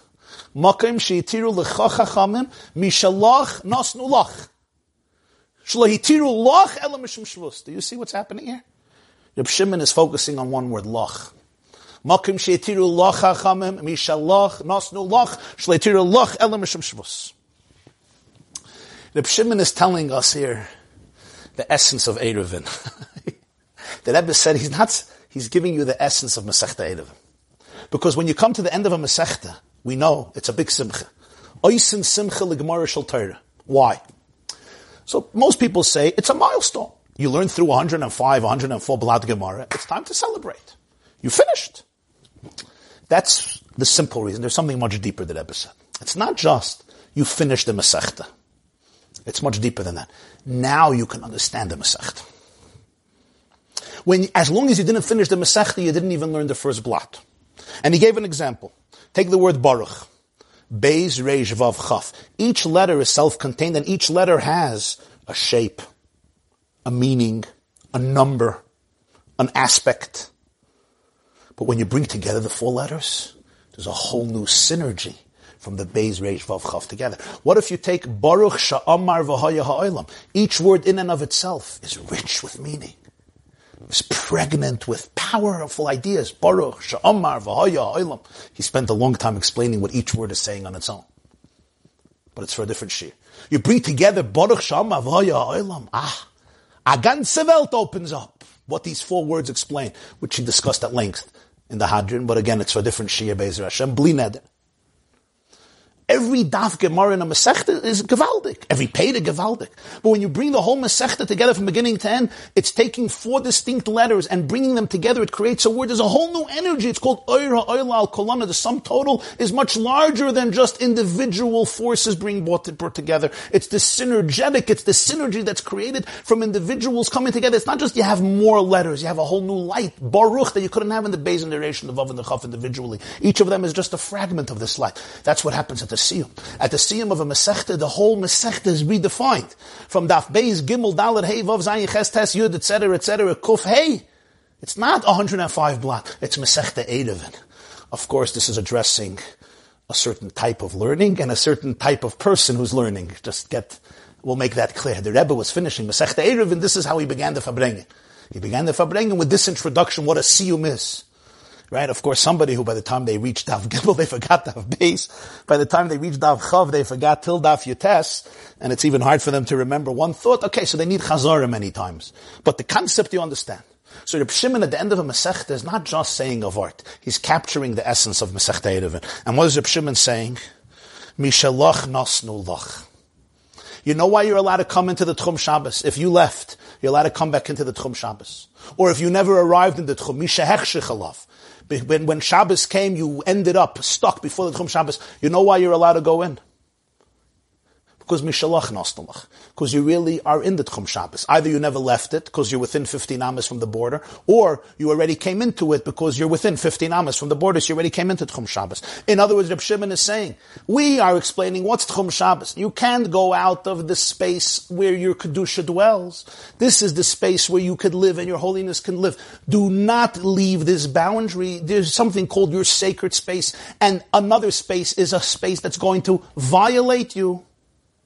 You are taking your holiness and you're allowing it to be violated when you trespass these boundaries. This is not a space for a Jew on Shabbos. That's the Isser. It's not a Malacha. It's an Isser. Yitziel Yitzishim Kamei Mashvi. Says Reb Shimon, that's all if it's not your space. But this is Mishalach Masnulach. It's your space. It's your space. So the Chachamim say, we're letting you go into your space. Then he adds one more thing. Shalahitiru l'chalam mishum shvus. Now he's shifting from Tchumen into tying knots. This is one of the malachas. This is one of the 39 malachas, which includes carrying, which is the beginning of the Masechta. So Reb Shimon is talking about the two aspects of Shabbos. One is you're not allowed to go out of your sacred space, which is going to violate you. And one is you're not allowed to do a malacha that's being mechalel Shabbos. So in the first situation, he says, but you're allowed to go into your own space because this is your space. Mishalach and Astalach. In the second situation, he says, you know, I am allowing you to make a bow on Shabbos because it's a shvus. In other words, it's not a malach. If making a blow would have been a malachim in Torah, we would never allow it. But since it's not a malachim in Torah, it's only malachim in the Rabbanan, so it's the same concept of mishalach nasnulach. It's the same concept of eruv chatzeris. Why are you allowed to make an eruv chatzeris? If it's a rishus rabim, it's a rishus rabim, because it's not a rishus rabim. Mishalach nasnulach. It's really a rishus hayachid biblically. Rabbinically, it's a rishus rabim, semi. So we make an eruv chatzeris. Aniva, a bow. Biblically, it's fine. Rabbinically, it's a problem. So in the Beis HaMikdash, I'm allowing it. In other words, Mishalach Nasnulach, Reb Shimon is talking about the aspect of Tchumen, which is taking the Kedusha of Shabbos into a space that's not conducive for the Kedusha of Shabbos. He's now moving to the Malachas of Shabbos, which is bringing in from the Klippa into Shabbos to violate Shabbos. And in both cases, he's explaining that in these situations, it's not a problem because you're not desecrating the Kedusha of Shabbos because it's really a place of Achdus. It's just the rabbis made certain prohibitions, and in certain situations, they allowed you, therefore, to either make a bow on Shabbos or to go into the Tchum Shabbos. Now we understand, of course, why it's two separate components. One is talking about Mishalach Nasnulach is the concept of Tchum. One is Leitir L'Chalem Shem Shvus is the concept of Malacha. It's two completely different concepts on Shabbos. We also understand the order. He starts off Mishalach Nasnulach, and then he starts off, and he finishes with Shvus. Said the Rebbe, the Seder seems off. Why? What was the last mission that he just spoke about on Kuf Beis? Nima. So what should he say first on Daf Kuf Dalet? He should speak about Shvus. Amar Reb Shimon, what should Reb Shimon Aimer? Lo yitiru makim shetiru lechacham lo yitiru lechalam mishum Shvus mishum mishalach nasnulach. First speak about the Kinnur, which you just finished off on Daf Kuf Beis, and then go back to Daf Nun Beis, which is Tchumen. Why does he change the order? He said, because if he would have done Tchumen at the end, then the end of the Masechta, the beginning of the Masechta wouldn't be one. And we have a klal note, Seifim B'tchilason, Maskifin Aschalala Ashlama. The reason it's even called Masechta, right? It says in Sefer Yebrach, it's like a loom. You go from the end back to the beginning. You always go back to the beginning. So the end and the beginning is always connected. If he would have finished Mishalach Nasnulach, the beginning of the Masechta, the end wouldn't be connected. The beginning is talking about Malach. It's not talking about Tchumen. The beginning is talking about Mavoi Shul Gavaya, which is the concept of Erev Chatzeres, which is the concept of Eitzam Rishus L'Rishus, Midirabbanan, which is a Shvus. He wants the beginning of the Masechta, the end of the Masechta should be one and interconnected and integrated. So therefore, he finishes the Masechta with the words, La yitiru l'chalem shem shvus. What's the nekuda in both statements of Reb Shimon? That the Jewish person was charged with the ability to turn the world into a Rishus HaYachid. To be able to reveal and live with harmony and not with dissonance. In other words, that you can create a Rishus HaYachid in your environment, in your home, in your space, by living Shabbos and not doing the malacha of Shabbos, and by remaining in the space of Shabbos. Which brings us now to the big question, maybe the biggest question. And that is, life is so complicated. Life is often tragic and sad and painful and difficult. We have trauma. Some of us have been abused. Some of us endured pain and endure pain. The world is filled with doubt and confusion and uncertainty.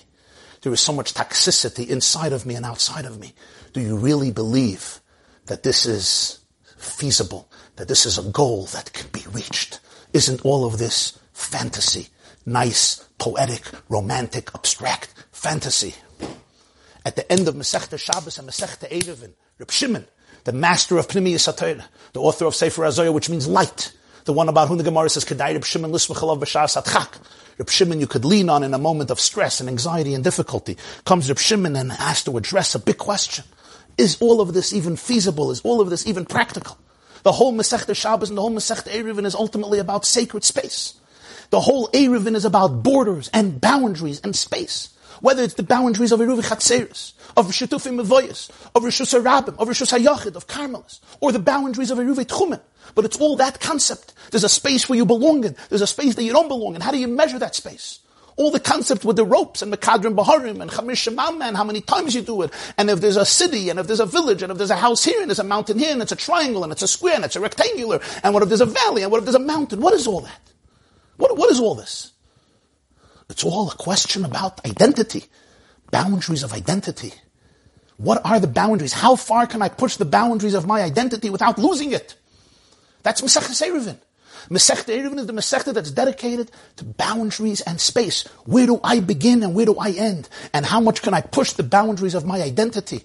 On one hand, I want to expand. On one hand, I want to affect the world. On one hand, I want the world to enrich me and conversely. But I don't want to step out of the space of oneness. What are the limitations? That's the question. And on both levels, bringing outside of Shabbos into Shabbos and violating it, and bringing Shabbos to the outside and violating it and tarnishing it. And all of Eruvin, especially Reb Shimon and Eruvin, is an intricate, limitless conversation, meditation, discussion, debates and disputes about the borders, not just of physical space, but of spiritual space, existential space. And every halacha is another reflection on the borders of identity, on the borders of existential oneness, because of that delicate interplay in Judaism between infinite expansiveness and structure and limitation. The ability to appreciate that real infinity can be incorporated in our world only within a world of boundaries. One of the most difficult concepts for real spiritual people to understand, for real bohemians to understand. Consistency, perseverance is the soil upon which creativity can grow. Discipline and structure allows for the human being to become a conduit for infinity in a physical and defined world.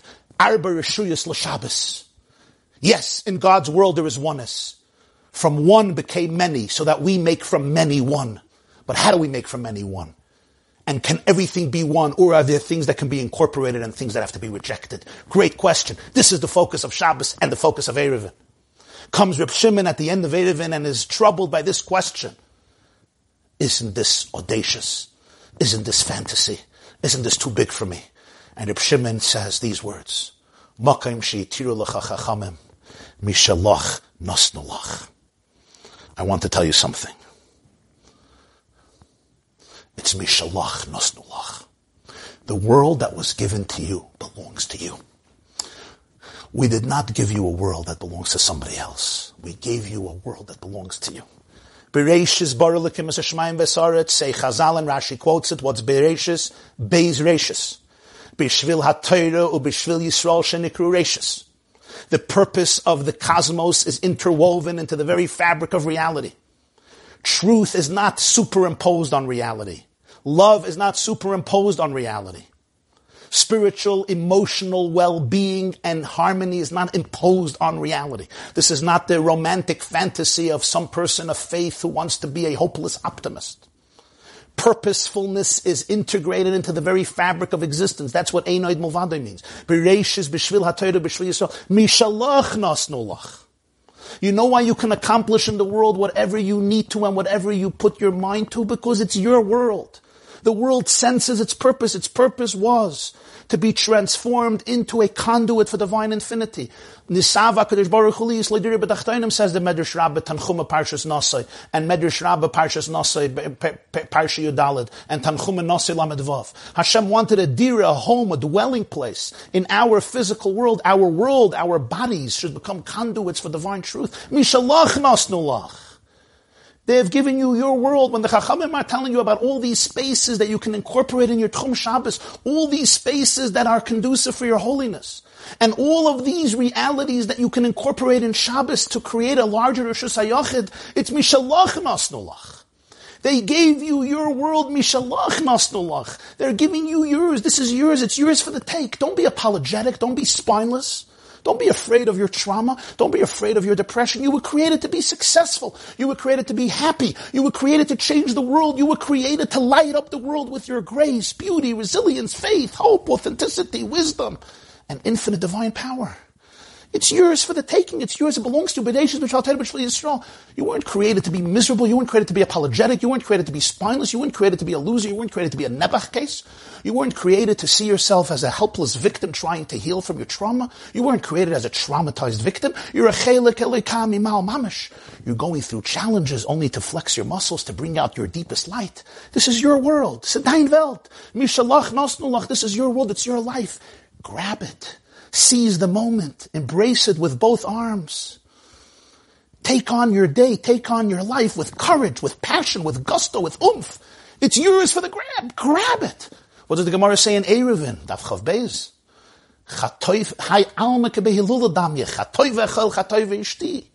This world is a wedding. Grab and eat, grab and drink. The Gemara is not saying to go to the smorgasbord and start grabbing your food. What the Gemara is saying is, take a hold of your life with courage. Don't be inhibited. Don't be spineless. Don't let fear dictate your choices. Mishalach nasnulach sedain Welt. The world is waiting for you. The world wants you. It yearns for you to place your mouth on the mouth of the cosmos and declare together Yizgadal v'Yizkadash Shmei Rabbah. Mishalach nasnulach.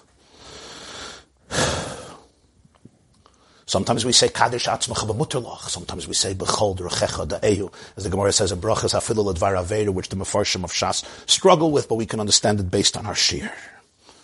And that's the deeper meaning the Yerushalmi says in Eruvin. Why did the Chachamim make all these Eruvim?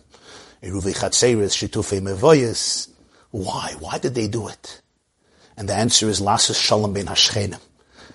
To make peace between families, between neighbors, between homes. I can eat by you, you can eat by me. We can socialize, we can connect, we can shmuas, we can take a walk together. It's not so precious. I'm in the house, we can visit family, we can, etc. It makes peace. It creates a sense of community, of oneness, of camaraderie. The Rebbe said there's also a deeper level. Chazal tell us based on a pasuk in Mishlei, who is the ultimate neighbor, Shachin, Zeh HaKadosh Baruch Hu. Lasses Shalom Ben Hashchenim. The point of the Eruv is to make ultimate peace between we, us, and our neighbor. Our divine neighbor, in other words, to reveal the oneness of the world. Lasses Shalom Ba'olam, the Rambam says, Kol HaTorah Nitna Lasses Shalom Ba'olam. And that's why Ner Shabbos is Doicha Ner Chanukah. Ner Chanukah is a celebration of military victory. Ner Shabbos is Ner of Shalom Bayis. Rambam end of Hilchas Chanukah, based on a Gemara in Shabbos by Mem Adlikin, Kol HaTorah Nitna Lasses Shalom Ba'olam.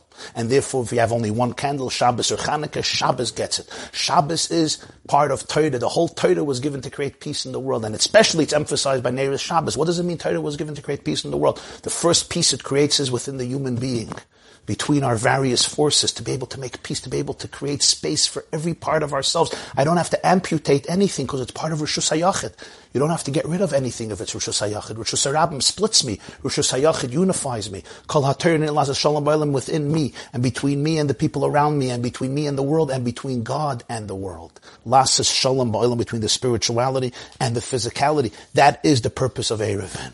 And yet, the last Mishnah says you worked through Shabbos and you worked through Eruvin, and suddenly, Sheretz Shenimtze B'Mikdash.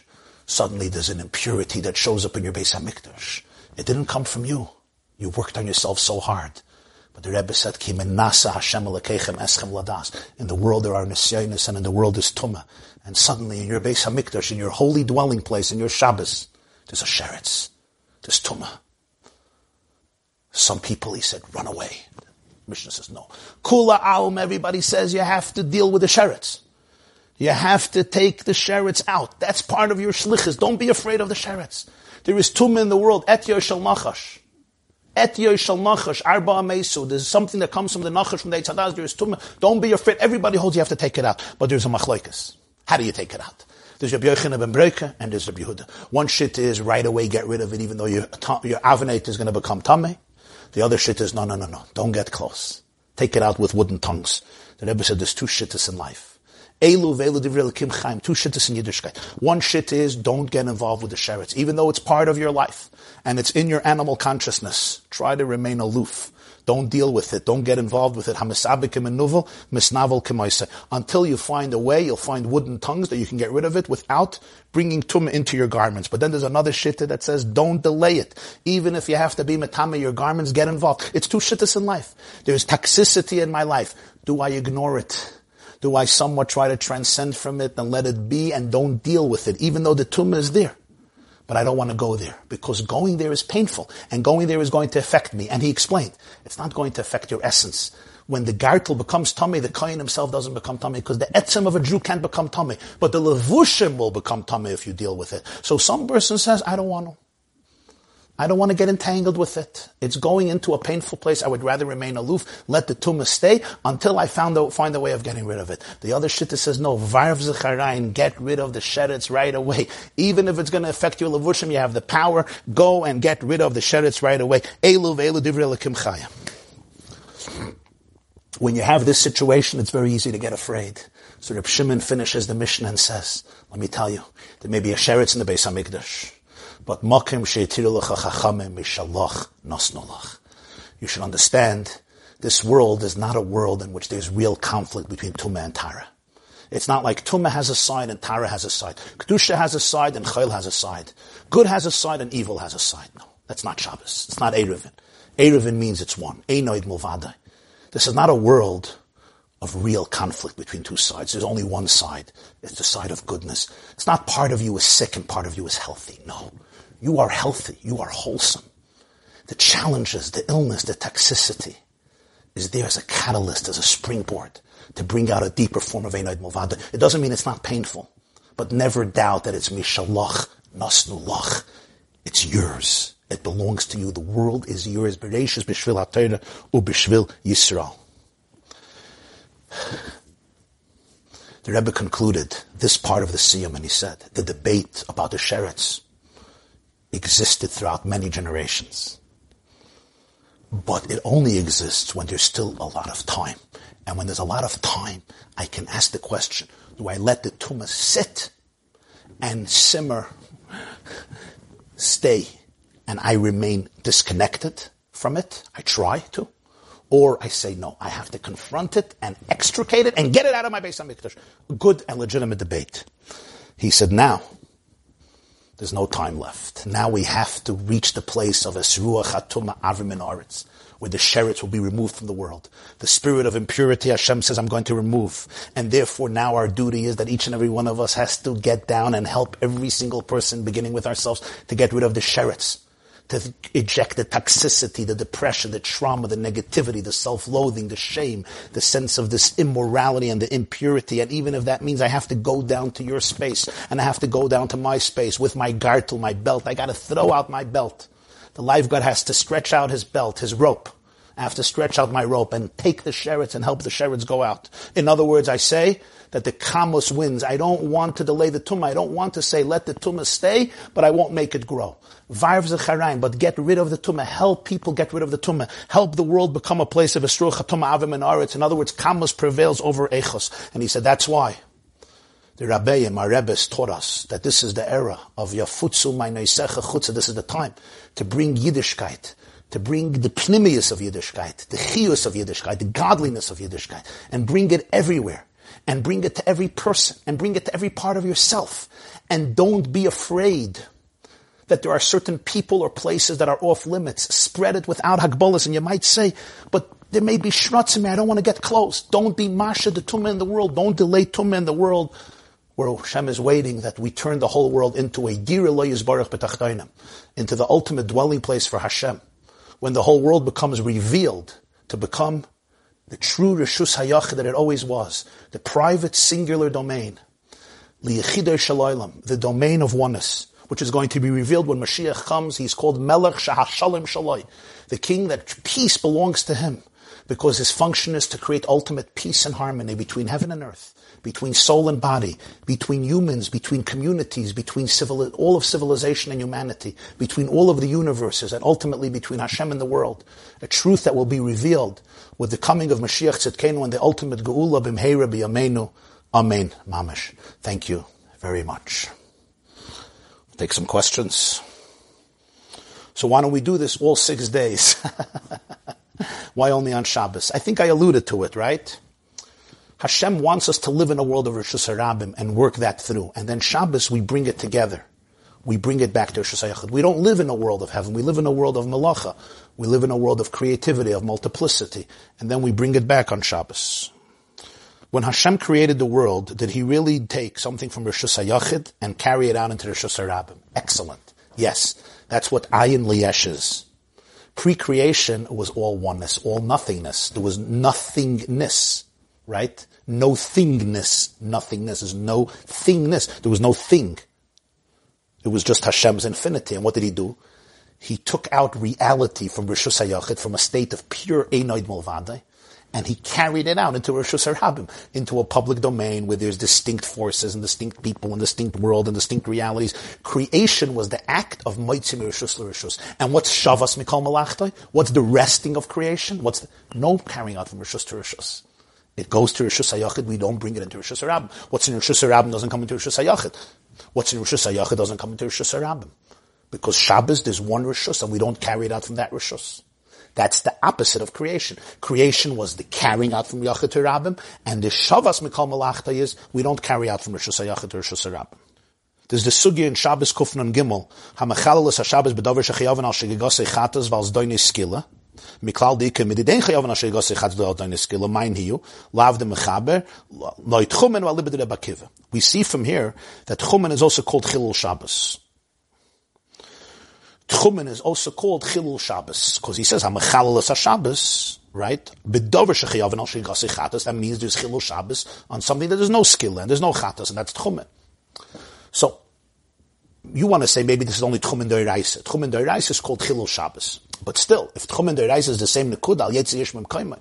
So it doesn't answer the question. It's an interesting diuk, but I think Chilul Shabbos means you're violating Shabbos. You're violating Shabbos. We touched you're making a hole in Shabbos. But what does it mean you're making a hole in Shabbos? Perhaps there's taka two ways. One is, I bring the Isser into Shabbos, I bring the Klippe into Shabbos, and I create a cholol, a chilul in Shabbos. Right? I'm poigim in Kedushas Shabbos. I write, I make a fire, I'm poigim. There's a Kedushas Shabbos in me, that's mayor in the soul of a Jew. In Tanya Perik Memvav, there's a whole arichas, why an Amoritz or a Bur or a Poshet Yid would get skilla for chilul Shabbos. He doesn't even know what Shabbos is. The pshat is that there's the Kedush of Einoid Mulvade that shines in his soul, and he's taka being mechalalit. And perhaps when he goes out, it's a different form of Chilul Shabbos. Taka, not that he brings the klippe into Shabbos, but he brings the Shabbos into the klippe. He takes Shabbos outside of the place where it belongs. So that's another form of Chilul Shabbos, perhaps. Perhaps that's the Vart. Next question, okay. Good question. Reb Shimon says Yikonis, right? That Misha Hechshe Chutz L'Tchum Afila Ama Achas Lo Yikonis. Reb Shimon Oimer Afila Chamesh Esrik Ama Yikonis. You're saying Yikonis means you're allowed to. It doesn't mean you have to. According to the Rebbe's Vart, it doesn't mean you're allowed to. It means you have to. It's a good question. So somebody asked this to the Rebbe after the Siyum, and he said, it's not Pasha that Yikonis means you're allowed to. He says he never saw this way or that way. Maybe Yikonis means you have to. I know we all translate Yikonis means you may go in. But he said it's not so Pasha. Maybe Yikonis means you should go in. But even if it doesn't, even if Yikonis means you may go in, there's a big question there. Why would the Chachamim allow you to do something that is at least a suffix Issa de Rabbana?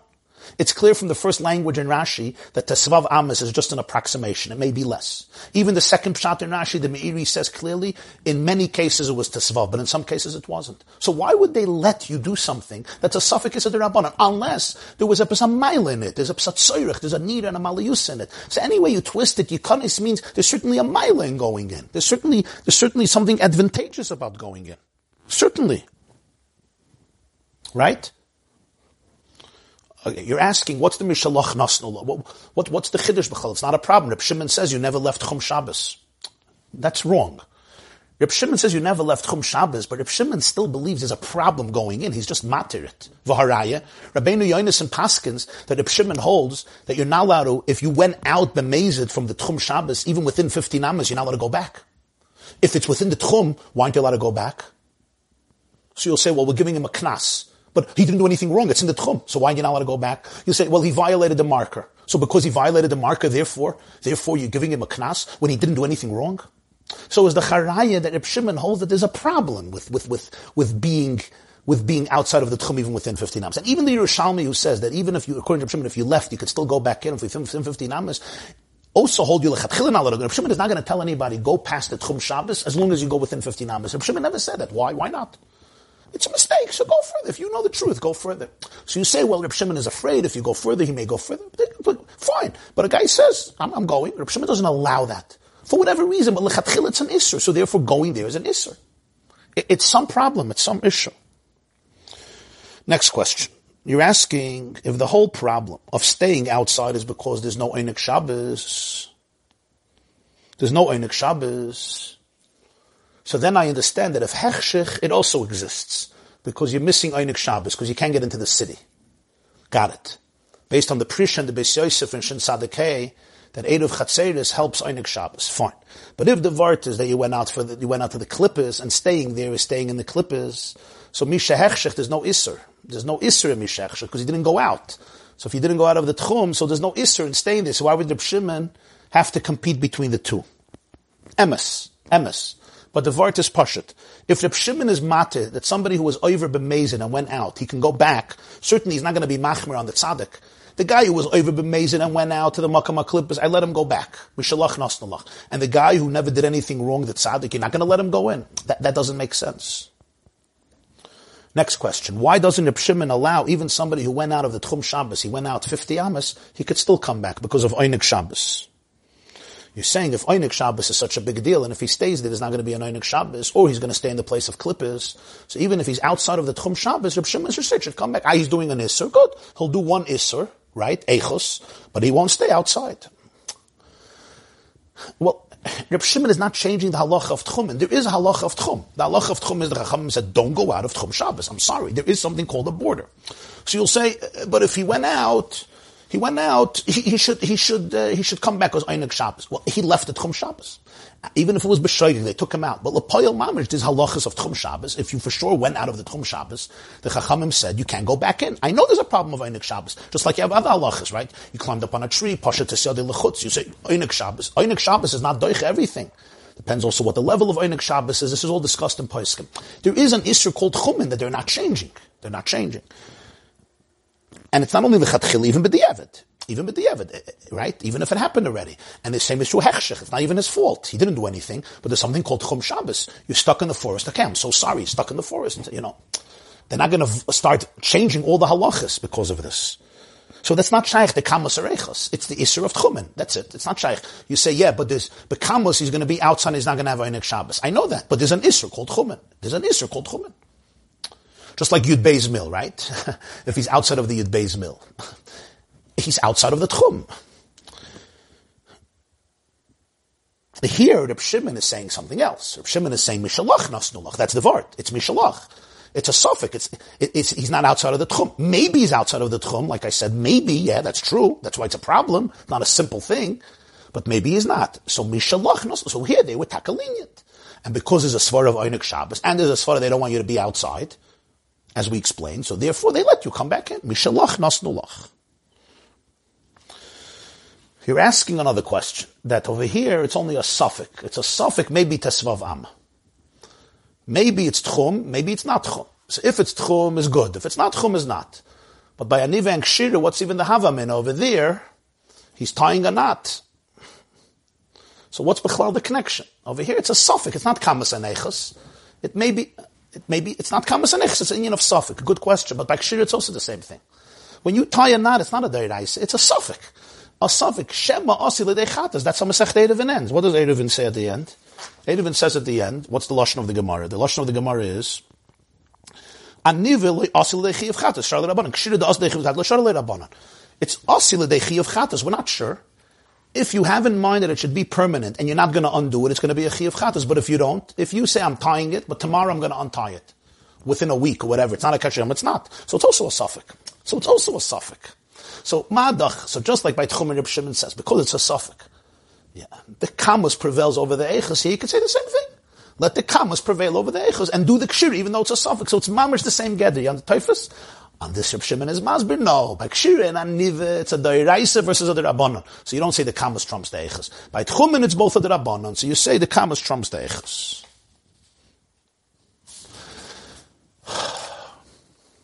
Have a beautiful night. Mazel tov once again.